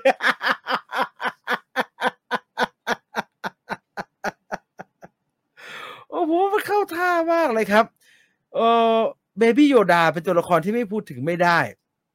ต้องยอมรับครับว่าเขาตัดสินใจถูกจริงๆกลัวกูเนาะมันชื่อกลัวกูที่ใส่ตัวละครนี้เข้ามาในแมนดาเรียนมันช่างมีเสน่ห์ในจังหวะที่เหมาะเจาะพอดีฮะแล้วความสัมพันธ์ระหว่างพี่ดินจารินกับอีน้องกลัวกูที่เป็นเผ่าเดียวกับปรมาจารย์เจไดโยดาเนี่ยมันเป็นความสัมพันธ์ที่เจ๋งนะฮะแล้วเมื่อความสัมพันธ์ที่เจ๋งของตัวละครทั้งคู่เนี่ยมันเกิดขึ้นมันทำให้ฉากที่เหมือนไม่น่าจะสำคัญนะครับที่เหมือนไม่น่าจะเป็นเรื่องใหญ่เรื่องของการที่ดินจารินต้องถอดหน้ากากนะครับอันนี้เป็นประเด็นที่เจ๋งมากเพราะว่าตลอดทั้งเรื่องไอ้ดินจารินพูดตลอดเวลาว่าเราชาวแมนดาเรียนมีกฎสำคัญอันนึงนะคือเราจะไม่ถอดหน้ากากต่อหน้าใครดังนั้นแล้วเราแทบจะไม่เห็นหน้าเปโดร ปาสคาลในเรื่องเลยครับเพราะมันไม่ยอมถอดหน้ากากจะมีจังหวะให้ถอดบ้างในไม่เรียกว่าบ้างไม่ได้มีจังหวะให้ถอดทีนึงในซีซั่น1ด้วยเหตุผลบางอย่างแต่ไอ้จังหวะที่ถอดในซีซั่น2นะครับโอ้โหมันเป็นการทำที่แสดงออกถึงความสัมพันธ์ของตัวละครที่เข้าท่ามากฮะนั่นมันยิ่งทำให้นอกจากความบันเทิงในการประจนภัยของตัวละครแมนดาเรียนกับไอ้เบบี้โยดาที่ชื่อว่าโกรกูในการไปตามหาถือว่าเขาเรียกว่าตามเคลียร์เรื่องนี้ให้ได้เนี่ยไอ้ดราม่าเรื่องความสัมพันธ์ของตัวละครก็เข้าท่ามากครับเป็นเพราะเขาปูแหละว่ามันมีปมยังไงในชีวิตแล้วมันทำไมตัดสินใจแบบนั้นอะไรแบบเนี้ยผมไม่แน่ใจนะครับว่า Mandalorian สนุกขนาดนี้แล้วเนี่ยไอ้ Book of Boba Fett ที่มันมาต่อจาก Mandalorian ที่ผมดูไปได้แค่ครึ่งตอนยังไม่ไปถึงไหนเลยเนี่ยมันจะสนุกเหมือนกันหรือเปล่านะครับใครดูไป2ตอนแล้วก็บอกกันได้นะฮะรู้แต่ว่ามันมาคนละทางครับค่อนข้างมาคนละทางผมดูชอบผมดูประทับใจกับ Mandalorian มาโดยตลอดผมดูแล้วรู้สึกว่ามันแทบจะไม่มีตรงไหนให้เนอะในฐานะแฟน Star Wars มันแทบจะไม่มีตรงไหนให้ไม่ชอบเลยแต่ถามว่ามีไหมผมว่ามีครับแล้วผมไม่แน่ใจว่าคนอื่นมีปัญหาเหมือนผมหรือเปล่านะฮะโดยเฉพาะปัญหากับไอ้เบบี้โยดาที่ชื่อว่าโกรกูในตอนเนี่ยครับผมไม่ไหวฮะ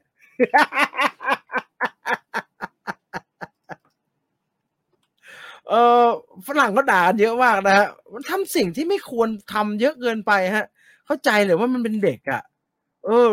แล้วตลอดทั้งเรื่องเราก็หวาดเสียวนอกการผจญภัยของพี่ดินจารินเพราะว่าแกเก่งไหมแกเก่งนะแต่แกก็สู้ได้บ้างไม่ได้บ้างนะแกก็ผิดพลาดแต่ตอนที่หวาดเสียวที่สุดครั้งหนึ่งคือตอนที่ดินจารินจะไปปฏิบัติภารกิจครับแล้วก็เดินทางมาที่บ้านของไอ้กบที่แกเคยมาส่งแล้วก็บอกว่าฉันฝากไอ้คิดนี่หน่อยนะฉันฝากไอ้หนูนี่หน่อยนะแล้วเดี๋ยวจะกลับมารับ ดูแลให้ด้วยแล้วกันและไอ้กูไอ้โยดานี่ก็ไปมองไข่ของพี่กบนี่ในถังนี่แล้วผมเฮ้ยมันโหดร้ายไปแล้วไอ้กบนี่ก็พูดอยู่ตลอดทั้งเรื่องนะครับว่าฉันน่ะเดินทางมาตามหาผัวเพราะว่าเราเนี่ยจะสูญพันธุ์อยู่แล้วเนี่ยได้แบกไข่มาเนี่ยแล้วเหลือกันแค่เนี้ยเราจะพยายามทำยังไงก็ได้ดำเนินต่อไปเพื่อให้เผ่าพันธุ์ของเรายังคงดำเนินอยู่แล้วตามันก็น่าสงสารมากนะครับแล้วไอ้ขี้โยดานี่ก็ไปกินของมันเนี่ยผม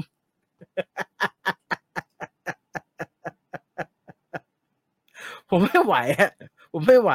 ไม่ได้ไม่ชอบหรอกแต่สะเทือนใจเกินไปแล้วรู้สึกว่าไอ้โยดาตัวจิ๋วนี่ทำไมทำขนาดนี้วะโดยรวมแล้วเนี่ย Mandalorian เป็นซีรีส์ที่น่าประทับใจมากครับกับผมเองเนี่ยผมว่าเป็นซีรีส์ที่เหมาะสมทั้งในเรื่องของความยาวขนาดของมันความบันเทิงในแต่ละตอนอารมณ์ที่เป็นอารมณ์ขันสะเทือนใจบ้างก็เกิดขึ้นได้นะมีความประทับใจของตัวละครหลายๆตัวที่เฮ้ยเราไม่นึกว่าพี่โล้นที่ไปเอาตัวมาตอนแรกมีปัญหากันแล้วมีปัญหากันในปี1แล้วไปเอาตัวมาจากที่โดนจับไว้เพื่อที่จะเอามาช่วยปฏิบัติภารกิจมาตามหายานอวกาศอีกลำนึงนั่นน่ะโอ้ผมชอบตอนนั้นมากเลยฮะผมรู้สึกประทับใจมากเลยว่าโอ้เขาผูกเรื่องผูกราวผูกความสัมพันธ์อันนี้น่าสนใจเพราะว่านอกจากรายละเอียดเรื่องตัวละครต่างๆที่ว่ามานะครับเขาก็ไปใส่รายละเอียดให้ความรู้สึกของตัวละครที่เป็นพวก Stormtrooper เป็นตัวละครทหารราบเป็นตัวละครชาวบ้านเล็กๆน้อยๆที่ตอนเราดู Star Wars เหมือนจะเป็นผู้รับกรรมตลอดเวลานะครับเป็นตัวผ่านเป็นตัวโดนยิงอะไรแบบเนี้ยเขามาใส่รายละเอียดแล้วมาใส่ความรู้สึกว่าเฮ้ยไอ้พวกเนี้ยอยู่ในฐานะ Empire อยู่จะเสียสละไปขนาดไหนก็ตามแต่เขาก็มีความรู้สึกของเขานะแบบเนี้ยผมว่ามันเจ๋งฮะมันเข้าท่าไม่มีเราพูดยากนะเราเป็นแฟนแล้วเราก็ชอบแล้วเราก็ดูด้วยความบันเทิงในซีรีส์นี้มันตลอดเวลาคิดว่าถึงต่อให้ไม่ใช่แฟน Star Wars ไม่ได้อรรถรสเท่าแฟนแต่ยังไงก็น่าจะสนุกกับมันนะครับเพราะมันง่ายครับมันง่ายแต่ในความง่ายของมันเนี่ยผมว่ามันก็มีความเสี่ยงนิดๆนะพูดตรงๆมันก็มีความเสี่ยงนิดๆที่บางคนอาจจะรู้สึกมันง่ายไปมันดูเป็นซีรีส์เด็กๆไปนิดนึงไหมอะไรแบบเนี้ยมันก็มีโอกาสที่จะทำให้รู้สึกแบบนั้นครับแต่ไม่นะผมไม่เด็กด้วยผมว่ากำลังดีแล้วนี่คือทิศทางที่ทำออกมาได้ดีครับนี่คือทิศทางที่ผมว่า Star Wars ถ้าจะไปต่อคงต้องไปน้ำหนักประมาณนี้ว่ะคือเอกลักษณ์ของแต่ละเรื่องที่จะทำขึ้นมาไม่ว่า Book of Boba Fett หรือว่า Obi-Wan เนี่ยเขาจะทำไปทางไหนเนี่ยก็จะมีเอกลักษณ์ในของมันเองในแต่ละเรื่องแต่อารมณ์โดยรวมเนี่ยถ้าไปแบบ Mandalorian ได้เนี่ย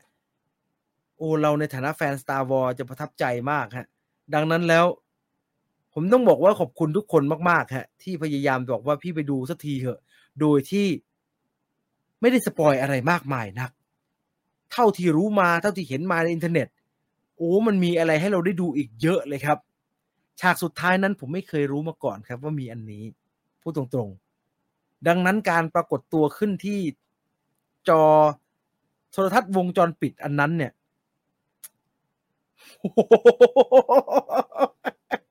รู้นะว่ามันก็ต้องอันนี้แหละพออาโซกะทาโน่บอกว่ามันไปนั่งบนหินสิเดี๋ยวมันจะส่งพลังไปนะแต่ว่าเขาจะมาช่วยนะแต่ว่าเขาเหลือน้อยมากนะไม่รู้เขาจะรับพลังได้หรือเปล่านะ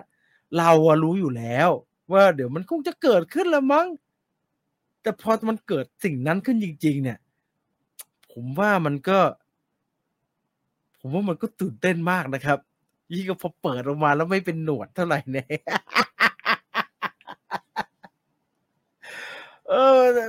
แฟนๆอาจจะไม่ชอบแฟนฝั่งที่ไม่ได้ชอบเนี่ยอาจจะไม่ชอบฮะผมประทับใจฮะแค่เห็นสีเขียวอะแค่นี้ผมก็โอ้ยอาจจะมีบางอย่างที่ยังไม่ได้ใช้ผมเชื่อว่ามันยังมีอีกหลายอย่างที่ยังไม่ได้ใช้ไอ้เขียวๆฉากในฉากนั้นเนี่ยฉาก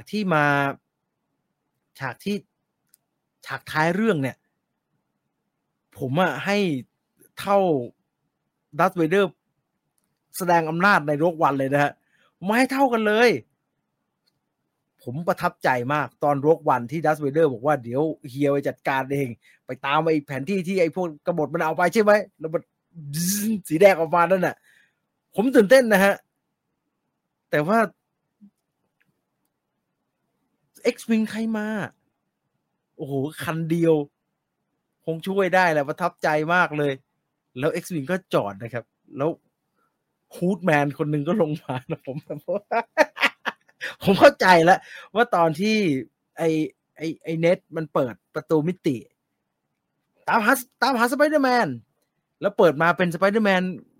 เงื่อนแล้วเข้ามาแล้วถอดหน้ากากกลายเป็นอีกคนเนี่ยแฟนสไปเดอร์แมนเขารู้สึกยังไงอ่ะผมว่าเรารู้สึกไม่ต่างกันครับ ดังนั้นแล้วตอนจบสะเทือนใจนะผมสงสารพี่ดินจารินเขาฮะเขารักนะเขาก็ผูกพันกันมากอ่ะผมก็สงสารว่าแบบแล้วยังไงต่ออะไรเงี้ยผมไม่ได้ค่อยได้ล่ำได้ลายังไงก็ไม่รู้ด้วยแต่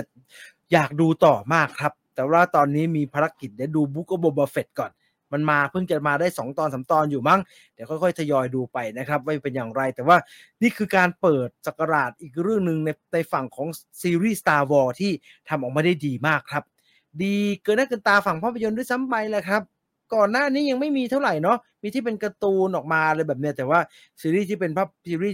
รีส์เลยไลฟ์แอคชั่นซีรีส์เนี่ยน่าจะมี Mandalorian อันนี้เท่านั้นมีคุณโดราบอกว่า CG แข็งไปหน่อยเนี่ยผมไม่แน่ใจว่าคนอื่นรู้สึกยังไงนะครับแต่นี่คือจุดที่ผมชอบที่สุดใน Mandalorian อันหนึ่งครับไอ้จอห์น ฟาฟโรครีเอเตอร์เนี่ยผมว่ามันเข้าใจแฟน Star Wars เก่าๆค่อนข้างจะเข้าใจแบบเข้าอกเข้าใจเลยนะครับเพราะว่าอะไรแฟน Star Wars เก่าๆเนี่ยที่ดูมาตั้งแต่ปี77เนี่ยเขาเอาใจยากอยู่นะครับแล้วจำนวนมากรู้สึกไม่ค่อยสนุกเท่าไหร่กับการดู Star Wars ชุดที่จอร์จลูคัสกลับมาทำเป็นเอพิโซด1 2 3เพราะว่าเขาใช้ CG เยอะครับตัวละครต่างๆล้วนแล้วแต่เป็นตัวละครคอมพิวเตอร์กราฟิกแต่ Mandalorian เราเห็นเลยครับว่าตัวละครจำนวนมากเนี่ยเขาใช้ CG ในการตกแต่งใช่แต่ว่าเราเห็นตัวละครหลายตัวโดยเฉพาะตัวละครหลักนี่โรเบิร์ต โรดริเกสมากำกับด้วยนะครับอย่างไอ้เบบี้โยดาเนี่ยโกรกูเนี่ยเขายังใช้หุ่นเชิดเลยครับเขายังใช้หุ่นเชิดเลยแล้วหลายตัวละครที่เป็นตัวละครมนุษย์ต่างดาวอ่ะเขาก็ใช้ใส่หน้ากากแล้วใส่ชุดนะครับซึ่งผมไม่รู้คนอื่นว่ายังไงแหละแต่นั่นเป็นสิ่งที่ผมชอบมากฮะผมอยากให้ Star Wars เป็นแบบนี้ครับผมโอเคแหละอยู่จะเอาคอมพิวเตอร์กราฟิกทำข้างหลังสีเขียวอะไรทำไปเถอะแต่ว่าหลายอย่างที่มันต้องจับต้องได้ฮะไม่รู้คนอื่นว่ายังไงนะแต่ผมว่าพอเป็นแบบนี้เนี่ยมันมาถูกทางครับStar Warsต้องแบบนี้Star Warsต้องแบบนี้ไม่มา CG มาอุ้มหมอนงั้นแล้วมาทำ CG ใส่เนียนขนาดไหนก็สู้โกรกูที่ขยับด้วยการใช้หุ่นเชิดไม่ได้ครับ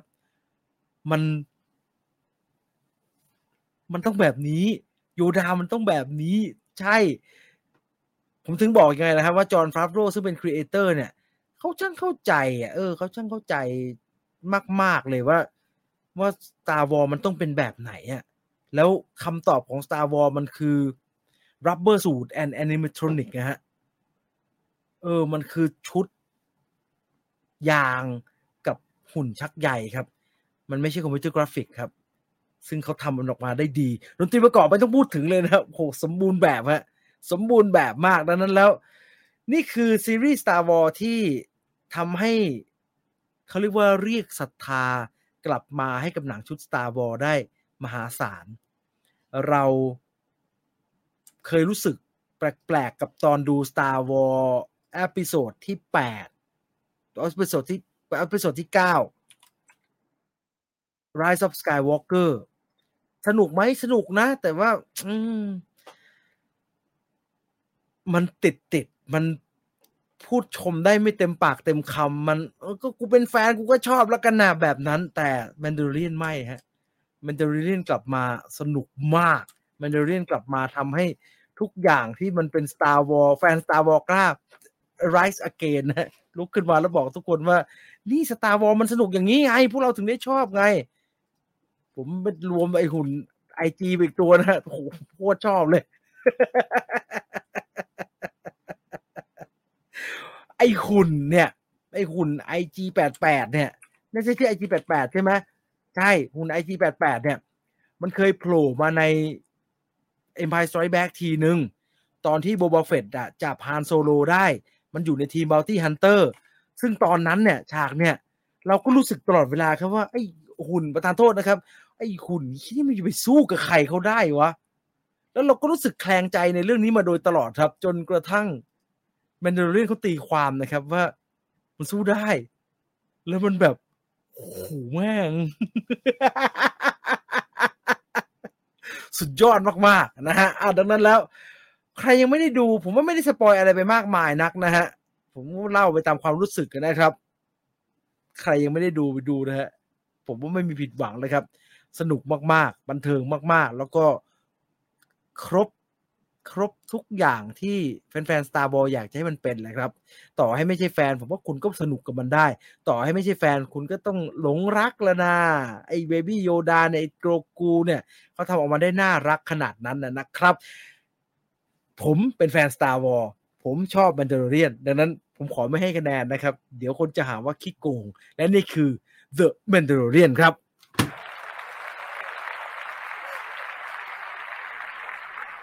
ยังไม่เคยเห็นใครบอกไม่สนุกเลยนะแสดงมันส่งคุณค่ามากมันดุโคตรแต่มันเต็มไปด้วยแฟนเซอร์วิสเนาะมันเต็มไปด้วยแฟนเซอร์วิสแล้วมันยิ่งทำให้คนที่ไม่ใช่แฟนที่ดูแล้วสนุกเขาก็อยากย้อนกลับไปดูนะมันช่างประสบความสำเร็จแต่มันจะไม่ได้นะมันจะไม่ได้ในสิ่งที่มันต้องเป็นแฟนมากๆอ่ะเพราะมันละเอียดมันพูดถึงซาแลกพิษมันพูดถึงเต็มไปหมดอ่ะมันพูดถึงดีเทลที่เป็นดีเทลจริงๆอ่ะมันพูดถึงดีเทลมากๆมีตัวละครโผล่มาแบบอะไรแบบเนี้ยไทก้าไวติติว่ามันกำกับหลายคนนะโรเบิร์ตโรดริเกสก็กำกับอะไรแบบเนี้ยกำกับเยอะฮะโคตรเฟี้ยวครับหุ่นตัวนี้เจ๋งจริงอ่ะเจ๋งจริงโอ้โหเข้าท่ามากเลยถ้าคนไม่เคยอะไรเนี่ยถ้าคนไม่เคยดู Star Wars จะดูสนุกครับสนุกซีรีส์สนุกของสนุกยังไงก็สนุกอยู่แล้วครับเทียบ Iron Man 1ได้เลยระดับนั้นโอ้ยเทียบไม่ได้แล้วดีกว่าเยอะโอ้โหโคตรแหว่งข้างชัดเจนเลยเทียบไม่ได้หรอกครับดีกว่าเยอะดีกว่านั้นอีกดินจารินนะเฮ้ยดินจารินผมรู้สึกว่าไอ้เปโดร ปาสคาลเล่นเพราะว่าไม่เห็นหน้ามันเลยเหรอรู้สึกไม่ได้เล่นรู้สึกว่าไม่ได้เล่นทั้งหมดนะโอ้แม่งโปรโมทซะใหญ่เลยรู้สึกว่าจะภาคแล้วก็คือภาคหมดอยู่แล้วแต่ว่าไอ้ใส่หน้ากากแล้วแสดงทั้งเรื่องไหมเนี่ยผมคิดว่าไม่ได้ยินว่าไม่ใช่นะ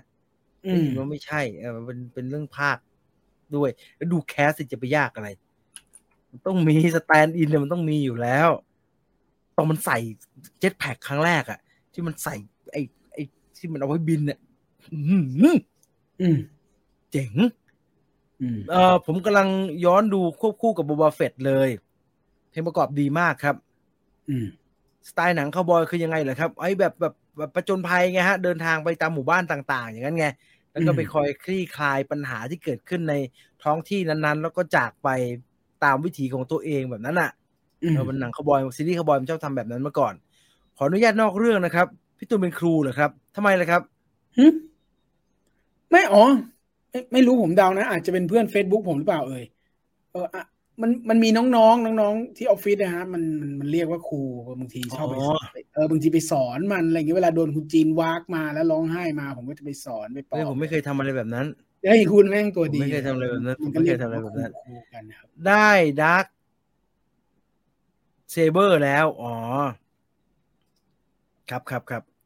เสียดายผมตามเฉพาะหนังเลยฟินไม่เต็มร้อยผมก็ตามเฉพาะหนังครับ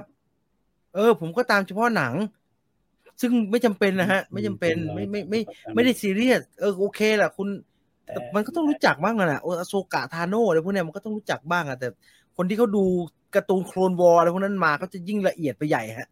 แต่ผมก็ไม่ได้ดูนะแต่ผมก็ไม่ได้ดูใช่มันมีแตกออกไปตรงนู้นอีกนี่ว่าใช่มันมีชอบที่ไม่ได้เห็นหน้านี่แหละคุณเกียรติเบโดปาสคาลครับนี่เห็นไหมมีคุณเบรเดนเวนเนี่ยแสดงเป็นแมนดาโลเรียนเนี่ยเล่นเยอะด้วยแล้วใช้ว่าแมนดาโลเรียนวอริเออร์มึงเล่นเป็นตัวนี้แหละมึงเล่นเป็นดินจารินนี่แหละไอ้เบโดปาสคาลไม่ได้เล่นหมดหรอกมันไม่จำเป็นหรอกไหมฮะมันจะมานั่งรอไปดูปาสคาลทำไมไม่เห็นหน้าเลยทั้งเรื่องหุ่นสังหารสายโหดแต่พอเขาเล่นประเด็นว่ามันไม่ยอมให้เห็นหน้าเนี่ยโอ้หมดมันจะเปิดหน้ากากทีนี้เรื่องใหญ่มากนะฮะโอ้เรื่องใหญ่มากแล้วมันจังหวะมันดีมากเลยอ่ะเขาเก็บไว้ใช้ในจังหวะที่ถูกต้องมากเรื่องแมนดาโลเรียนนี่การแสดงดีเทลโลกใน Star Wars ที่แท้จริงเอกฉันท์มากเลยเขาบอกว่าแบรนดอนเวย์นี่เล่นเป็นแมนดาโลเรียนเล่นเป็นดินจารินกับทุกตอนเลยนะไอ้ที่ไปดูปาสคาลมากองบ้างไหมเนี่ยงานเยอะเขาเยอะไม่ได้เยอะเท่าไหร่หรอก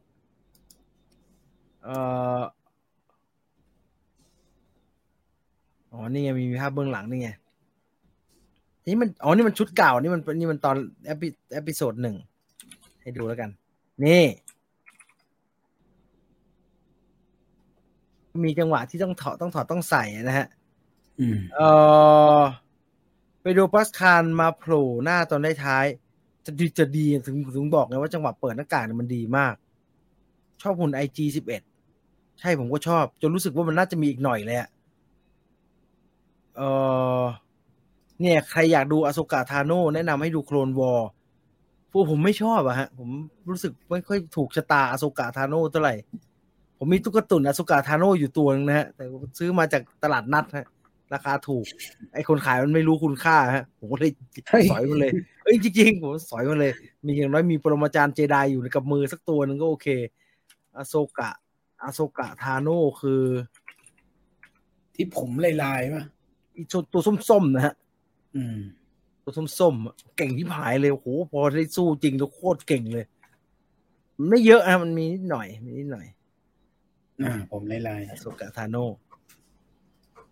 มันเป็นหงอนมันนะมันเป็นก้อนๆนะนั่นแหละเหรอนึกว่าผมมันถักเปียเป็นลายๆก้อนเป็นเนื้อเลยนั่นแหละมันเป็นเผามันมีหงอนอีกอย่างที่ผมชอบคืออุปกรณ์เข้าของเครื่องใช้ในเรื่องครับผมไม่เก็ตใครอธิบายผมทียานโบบาเฟตเนี่ยที่ผมไม่เก็ตมันตั้งนานแล้วล่ะตั้งแต่ดู Star Wars ภาคอื่นๆแล้วล่ะคือมันเป็นยานของไอ้จาวาเฟตพ่อมันนะครับยานมันตะกะมันคืออะไรวะทำไมมันขับแบบนั้นวะผมให้ดูนะฮะโบบาเฟตคลิปอุทยานในดินจารินนี่ดีมากนะฮะเราก็จะเป็นมิลเลนเนียมฟอลคอนลำใหม่เลยยานของโบบาเฟตคืออันนี้ให้ดูนี่แต่ที่น่าสนใจคือเวลามันบินนะครับมันไม่ได้บินทางนี้เวลามันบินเนี่ยมันบินทางตั้งมันบินทางเดี๋ยวผมหารูปกันมันบินทางนี่มันบินทางตั้งงี้ทำไปทำไมขึ้นแบบคอปเตอร์มันไม่ใช่แต่เดี๋ยวให้ดูมันจะเห็นชัดๆคือเวลาบินไปไหนเนี่ยมันจะบินแบบเนี่ยเวลาจอดมันจอดอย่างนี้เลยฮะเวลาจอดมันจอดแบนๆนี้เลยนี่แล้วคนจะขึ้นไปขี่เนี่ยก็ต้องหงายท้องขี่นะฮะตอนจะออกตัวมันต้องนอนฮะนอนเป็นเก้าอี้มันจะนอนแล้วก็ตัวคนขับมันจะอยู่ตรงเนี้ยแล้วมันก็จะนอนอยู่ทรงนี้ฮะนอนอยู่นี่หัวอยู่นี่แล้วขาอยู่อย่างนี้เพราะเวลาขึ้นเนี่ยมันจะวูดขึ้นไปอย่างนี้แล้วก็มันจะตั้งหัวมันจะตั้งไปทางนี้นี่สิหัวอยู่ตรงนี้อย่างนี้แล้วก็ปุ๊บตั้งอย่างนี้ขาอย่างนี้แล้วหัวมันจะตั้งไปทางนี้ทำไมวะ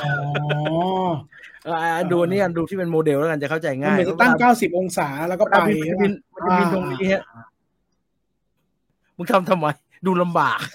แม่งทำเป็นแปซิฟิกริมเลยมีคนอธิบายนะฮะอันนี้ผมเอาไว้แข่งกับยานในดูนไอยานในดูนผมก็ไม่เข้าใจไอยานปีกแมงปอน่ะทำไมดูพังง่ายดูขยับปุ๊บ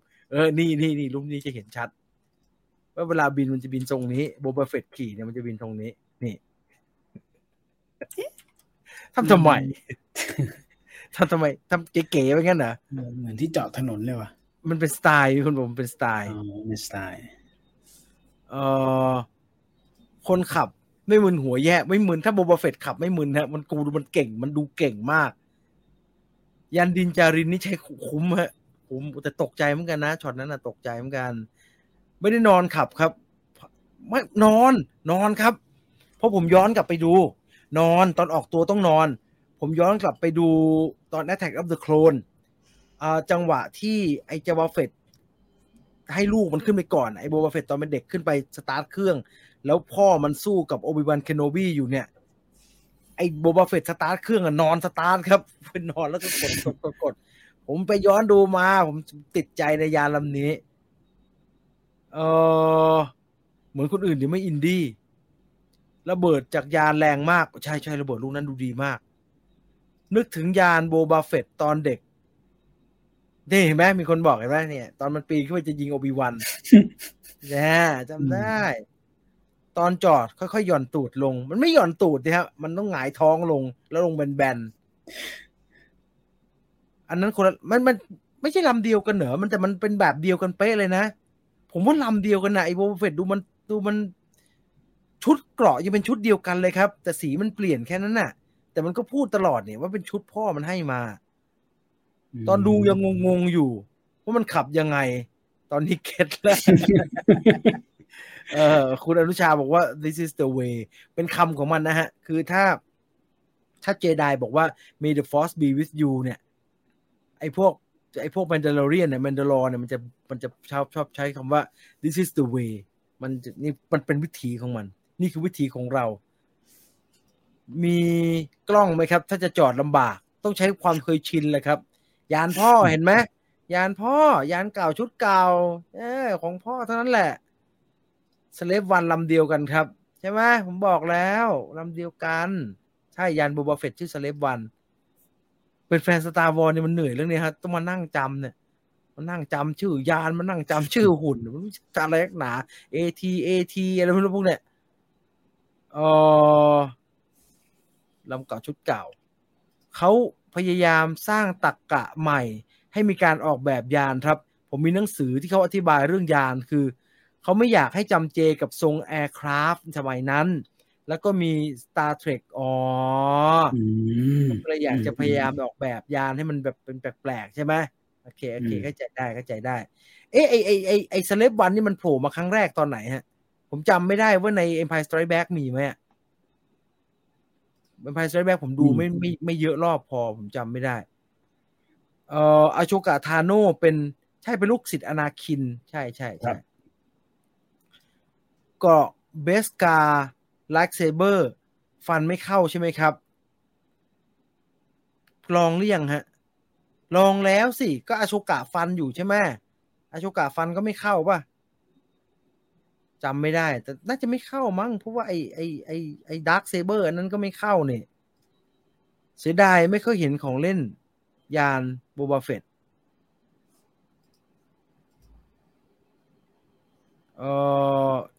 ซึ้งฉากหุ่น IG มากครับมี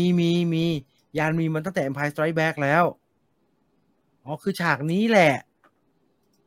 โหมันเก่งเนาะคนออกแบบของพวกนี้มันเก่งเหลือเกินนะนี่ฉากนี้แหละ Empire Strikes Back ครั้งแรกตอนไปขนตอนไปใช่ไหมเนี่ยที่เข็นเข้าไปนี่คือฮันโซโลนะฮะเนี่ยคือเข็นฮันโซโลที่แช่คาร์บอเนตเรียบร้อยแล้วฟันไม่เข้าครับกันได้ทุกการโจมตีโอ้โหกันได้แล้วผมเห็นไอ้หุ่นนั้นต่อยหัวแทบจะยุบเป็นกระป๋องเลยฮะเกือบไปถ้าเป็นเบสการบริสุทธิ์ไลท์เซเบอร์ฟันไม่เข้าค่ะต่อสู้เอาหอกเบสการดาบได้อยู่สู้ได้ใช่ไหม ของเล่นยานสเลฟวันเยอะมากครับเลโก้นี่โคตรสวยเลยอย่าพูดถึงไลท์เซเบอร์ตัดเหล็กเบสกาไม่เข้าครับที่จังโก้แล้วเอ็มเอสวินดูทำไมตัดจังโก้เฟดหัวขาดมือขาดอย่างนั้นแล้วครับถ้าเบสกามันตัดไม่เข้าหรือว่าตรงคอมันไม่ได้ใส่เหล็กเบสกาไว้อันนี้คนออกแบบชุดก็ไม่มีจุดอ่อนตรงคอนะตัดต่อดูคลาสสิกมากโอ้สตาร์วอร์มันมีข้อบังคับนะฮะว่าห้ามตัดภาพใช้ทรานซิชันแบบอื่นต้องวายซ้ายขวาอย่างเดียวปัดใช่ป่ะอ๋อยังมีงั้นอยู่ใช่ไหมต้องปัดต้องไม่ได้มันไม่ได้ห้ามมาทันสมัยมันบอกว่าโหนู่นนี่ไม่ได้ต้องปาดแวบแล้วไอ้ดนตรีประกอบอ่ะเหมือนบังคับอ่ะว่ามันต้องใช้ฮอร์นตัวไหนบ้างอะไรแบบเนี้ยมันก็จะมีการทำโน้ตใหม่ๆมาสำหรับตัวละครนั้นตัวละครนี้แต่ว่าเครื่องที่ใช้ก็ยังเป็นออร์เคสตรากลิ่นใกล้เคียงกับสิ่งที่จอห์นวิลเลียมทำเอาไว้ทำดีมากเลยไอ้สกอร์ของBoba Fettเนี่ยตรงคอไม่มีเกราะเนี่ยเบสกาฟันไลท์เซเบอร์ฟันไม่เข้าแต่ตรงคอไม่มีเกราะอ่ะไอ้จาวาเฟตตายเลยนะตอนนั้นน่ะแมสไปดูฟันหัวขาดภายในไม่กี่วินาทีแล้วไปเปิดดูได้ครับไปย้อนดูกันได้ผมติดใจมากอันนั้นน่ะชุดของพวกแมนโดไม่ค่อยมีเกราะตรงคอแต่มันไม่มีอยู่แล้วเนาะเพราะว่าหัวมันใส่เหมือนหมวกกันน็อกอ่ะหมวกนี่มันก็ไม่มีอะไรเลยนะฮะมันไม่ได้มีแมคานิกอะไรมากมายมันก็เหมือนหมวกกันน็อกใส่เข้าไปอ่ะปิดหน้าเฉยนี่แหละเสน่ห์ของ Star Wars ตอนนี้ดู The Book of Boba Fett รอ Obi-Wan Kenobi เพราะ Hayden Christensen จะกลับมารับบทเป็น Darth Vader ครับ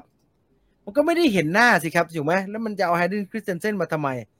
ไปเห็นอะไรมันอยู่ในชุดมันก็เป็นเสียงเจมส์โจนส์ไปแล้วมั้งตอนนั้นน่ะสัปดาห์หน้าพี่จะรีวิว House of Gucci ใช่ไหมครับยังไม่แน่ใจเลยครับต้องดูเวลาก่อนนะครับว่าจะได้ดูเรื่องไหนเนาะเดี๋ยวค่อยส่งข่าวกันละกันนะแล้วนี่คือทั้งหมดของอะไรนะ Book of Boba Fett ไม่ใช่ The Mandalorian นะฮะ The Mandalorian นะฮะ 4 ทุ่มจะ 5 ทุ่มแล้วมีใครจะว่ามันเล็งศัตรูได้พี่อย่าว่าหมวกมันไม่ใช่หมวกครับความสามารถในการเล็งศัตรูคือกล้องที่มันติดข้างๆฮะมันต้องยกลงมาด้วยนะแต่หมวกของไอ้ดินจารินน่ะมันมองตามันมองเห็นแบบเหมือน Predator อ่ะมันมองมีอินฟราเรดโลนะก็งงเหมือนกันจะเอาพี่แกกลับมาทำไมกลับมาเป็นลอร์ดเวเดอร์ทำไมไม่ค่อยมีงานนะนี่คือเส้นงานน้อยให้มันเล่นเลยมั่งเหอะแมนโดก็เป็นอะไรเนี่ยจี้ที่คอหลายรอบแล้วเอาเบสกามาทำก่อนเหมือนไอรอนแมนสงสัยเล่าย้อนถ้าเล่าย้อนก็แก่ไปหน่อยนะครับมูนฟอลพี่จะทำวิเคราะห์ตอนไหนครับอาทิตย์หน้าน่าจะได้ดูนะฮะทำไมถึงเหรอโอเคสนใจใช่ไหมเรื่องมูนฟอลคนอยากดูเยอะเพราะว่ามันเป็นไอโรแลนด์อเมริกไงก็สัปดาห์หน้าถ้าไม่มีอะไรคลาดเคลื่อนก็สัปดาห์หน้าอย่างช้าๆก็ไปสัปดาห์คงได้ดูมูนฟอลกันนะครับมูนฟอลนะเอาใกล้ๆก่อนแล้วกันใกล้ๆก็คือวันอาทิตย์นี้ 8:30 น.นะครับว่าผมตั้งใจจะปล่อยพรีเมียร์สัมภาษณ์คุณพุทธนะฮะคุณพุทธหลังจากที่เขาทำหนังเรื่องโฟร์คิงเขาได้ประสบความสำเร็จ100 กว่าล้านเขามีความรู้สึกยังไงนะครับผมเชื่อว่าทุกคนจะคิดผิดหมดกับการสัมภาษณ์ครั้งนี้นะฮะจริงๆแล้วไม่มีความดีใจเกิดขึ้นเลยกับมีความกังวลในการที่ทำภาคต่อไปซึ่งผมว่าก็เป็นเรื่องดีที่จะมีการทบทวนมีการวางแผนให้ดีในภาคต่อไปก็รอฟังบทสัมภาษณ์วันอาทิตย์นี้นะครับก็ผม2 คนนั่งสัมภาษณ์เขาอยู่ก็สนุกสนานแบ่งเป็น2 พาร์ทครับคือพาร์ทแรกที่ปล่อยวันอาทิตย์นี้ก็เป็นพาร์ทเรื่องราวของอุตสาหกรรมภาพยนตร์ที่คุณพุทธไปเจอมาเขามีอะไรจะตัดพ้อหรือมีอะไรจะบอกก็รอฟังรอชมกันส่วนพาร์ทที่2ก็คงเก็บไว้ก่อนคงเป็นเรื่องของการสปอยก็รอติดตามได้นะครับส่วนเรื่องอาร์เคนเนี่ยเดี๋ยวขอให้ดูจบก่อนเดี๋ยวถ้ามีโอกาสเดี๋ยวมาคุยกันนะครับผมอาจจะดูช้าหน่อยนะครับผมว่าอาร์เคนเนี่ยเป็นแอนิเมชันที่ผมดูแล้วผมหยุดบ่อยมากเลยผมหยุดดูภาพเพราะผมรู้สึกว่าผมดูภาพแล้วมีความสุขมากก็วันไหนก็ถ้าดูจบซีซั่นแล้วเดี๋ยวคงจะมีโอกาสได้คุยกัน ครับส่วนรายการคุยเรื่องหนังวางไว้ว่าน่าจะวันที่16นะฮะวันที่16คงจะได้ทำเต็มตัวกันสักทีหนึ่งพอดี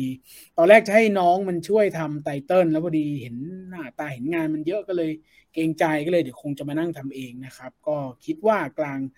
างเดือนนี้ถ้าไม่มีอะไรพลาดเดี๋ยวคงได้ชมกันนะครับแล้วก็งานเพิ่งอัพไปนะฮะเมเจอร์เทเลทอล์กนะก็ตามไปดูได้นะครับทิวเดทนะครับก็ได้ทำการถอดรหัสตัวอย่างไว้เป็นการกลับมาของเมแกนฟ็อกนะครับเรื่องราวน่าสนใจอย่างไรแล้วก็มีคะแนนท่วมท้นจาก Rotten Tomato เยอะพอสมควรจะน่าสนใจแค่ไหนก็ลองไปดูได้ใครดูแล้วก็อย่าไปสปอยนะฮะใช่คือเนี่ยเราบอกกันไปเลยว่าหนังเรื่องนี้มันมีการฉายในเถื่อนในอะไรอย่างงู้นอย่างนี้แล้วนะฮะใครที่ดูแล้วแต่ผมเชื่อว่าแฟนวีไฟเดอร์ผมพยายามจะย้ำเลยว่าเขาไม่เสียมารยาทหรอกเอาเป็นว่าเรามาเตือนว่าอย่าระวังแล้วกันคุณไปดูเมเจอร์เทเลทอล์กที่เพิ่งอัพไปเมื่อตอน 20:30 นี้เนี่ยพยายามอย่าไปอ่านคอมเมนต์แล้วกันครับเพราะว่าเราไม่แน่ใจว่าจะมีคนพิมพ์ตอนจบหรืออะไรหรือเปล่าเพราะว่ามันเป็นหนังแนวฆาตกรรมเนาะมันน่าจะมีอะไรที่ไม่ควรได้อ่านก็ระมัดระวังแล้วกันก็ชมแต่คลิปอย่างเดียวแล้วก็ออกมาไม่ต้องไปอ่านคอมเมนต์ดีที่คุณทักเรื่องนี้จะได้เตือนไว้เลยสังเกตดีๆนะฮะเขาเปลี่ยนอาร์ตเวิร์กนะครับเดี๋ยวยังงงว่ามันคลิปไหนนะฮะเดี๋ยวก่อนเปลี่ยนอาร์ตเวิร์กนะเมเจอร์เขาเปลี่ยนอาร์ตเวิร์กนะฮะเดี๋ยวให้ดูนี่ถอดรหัส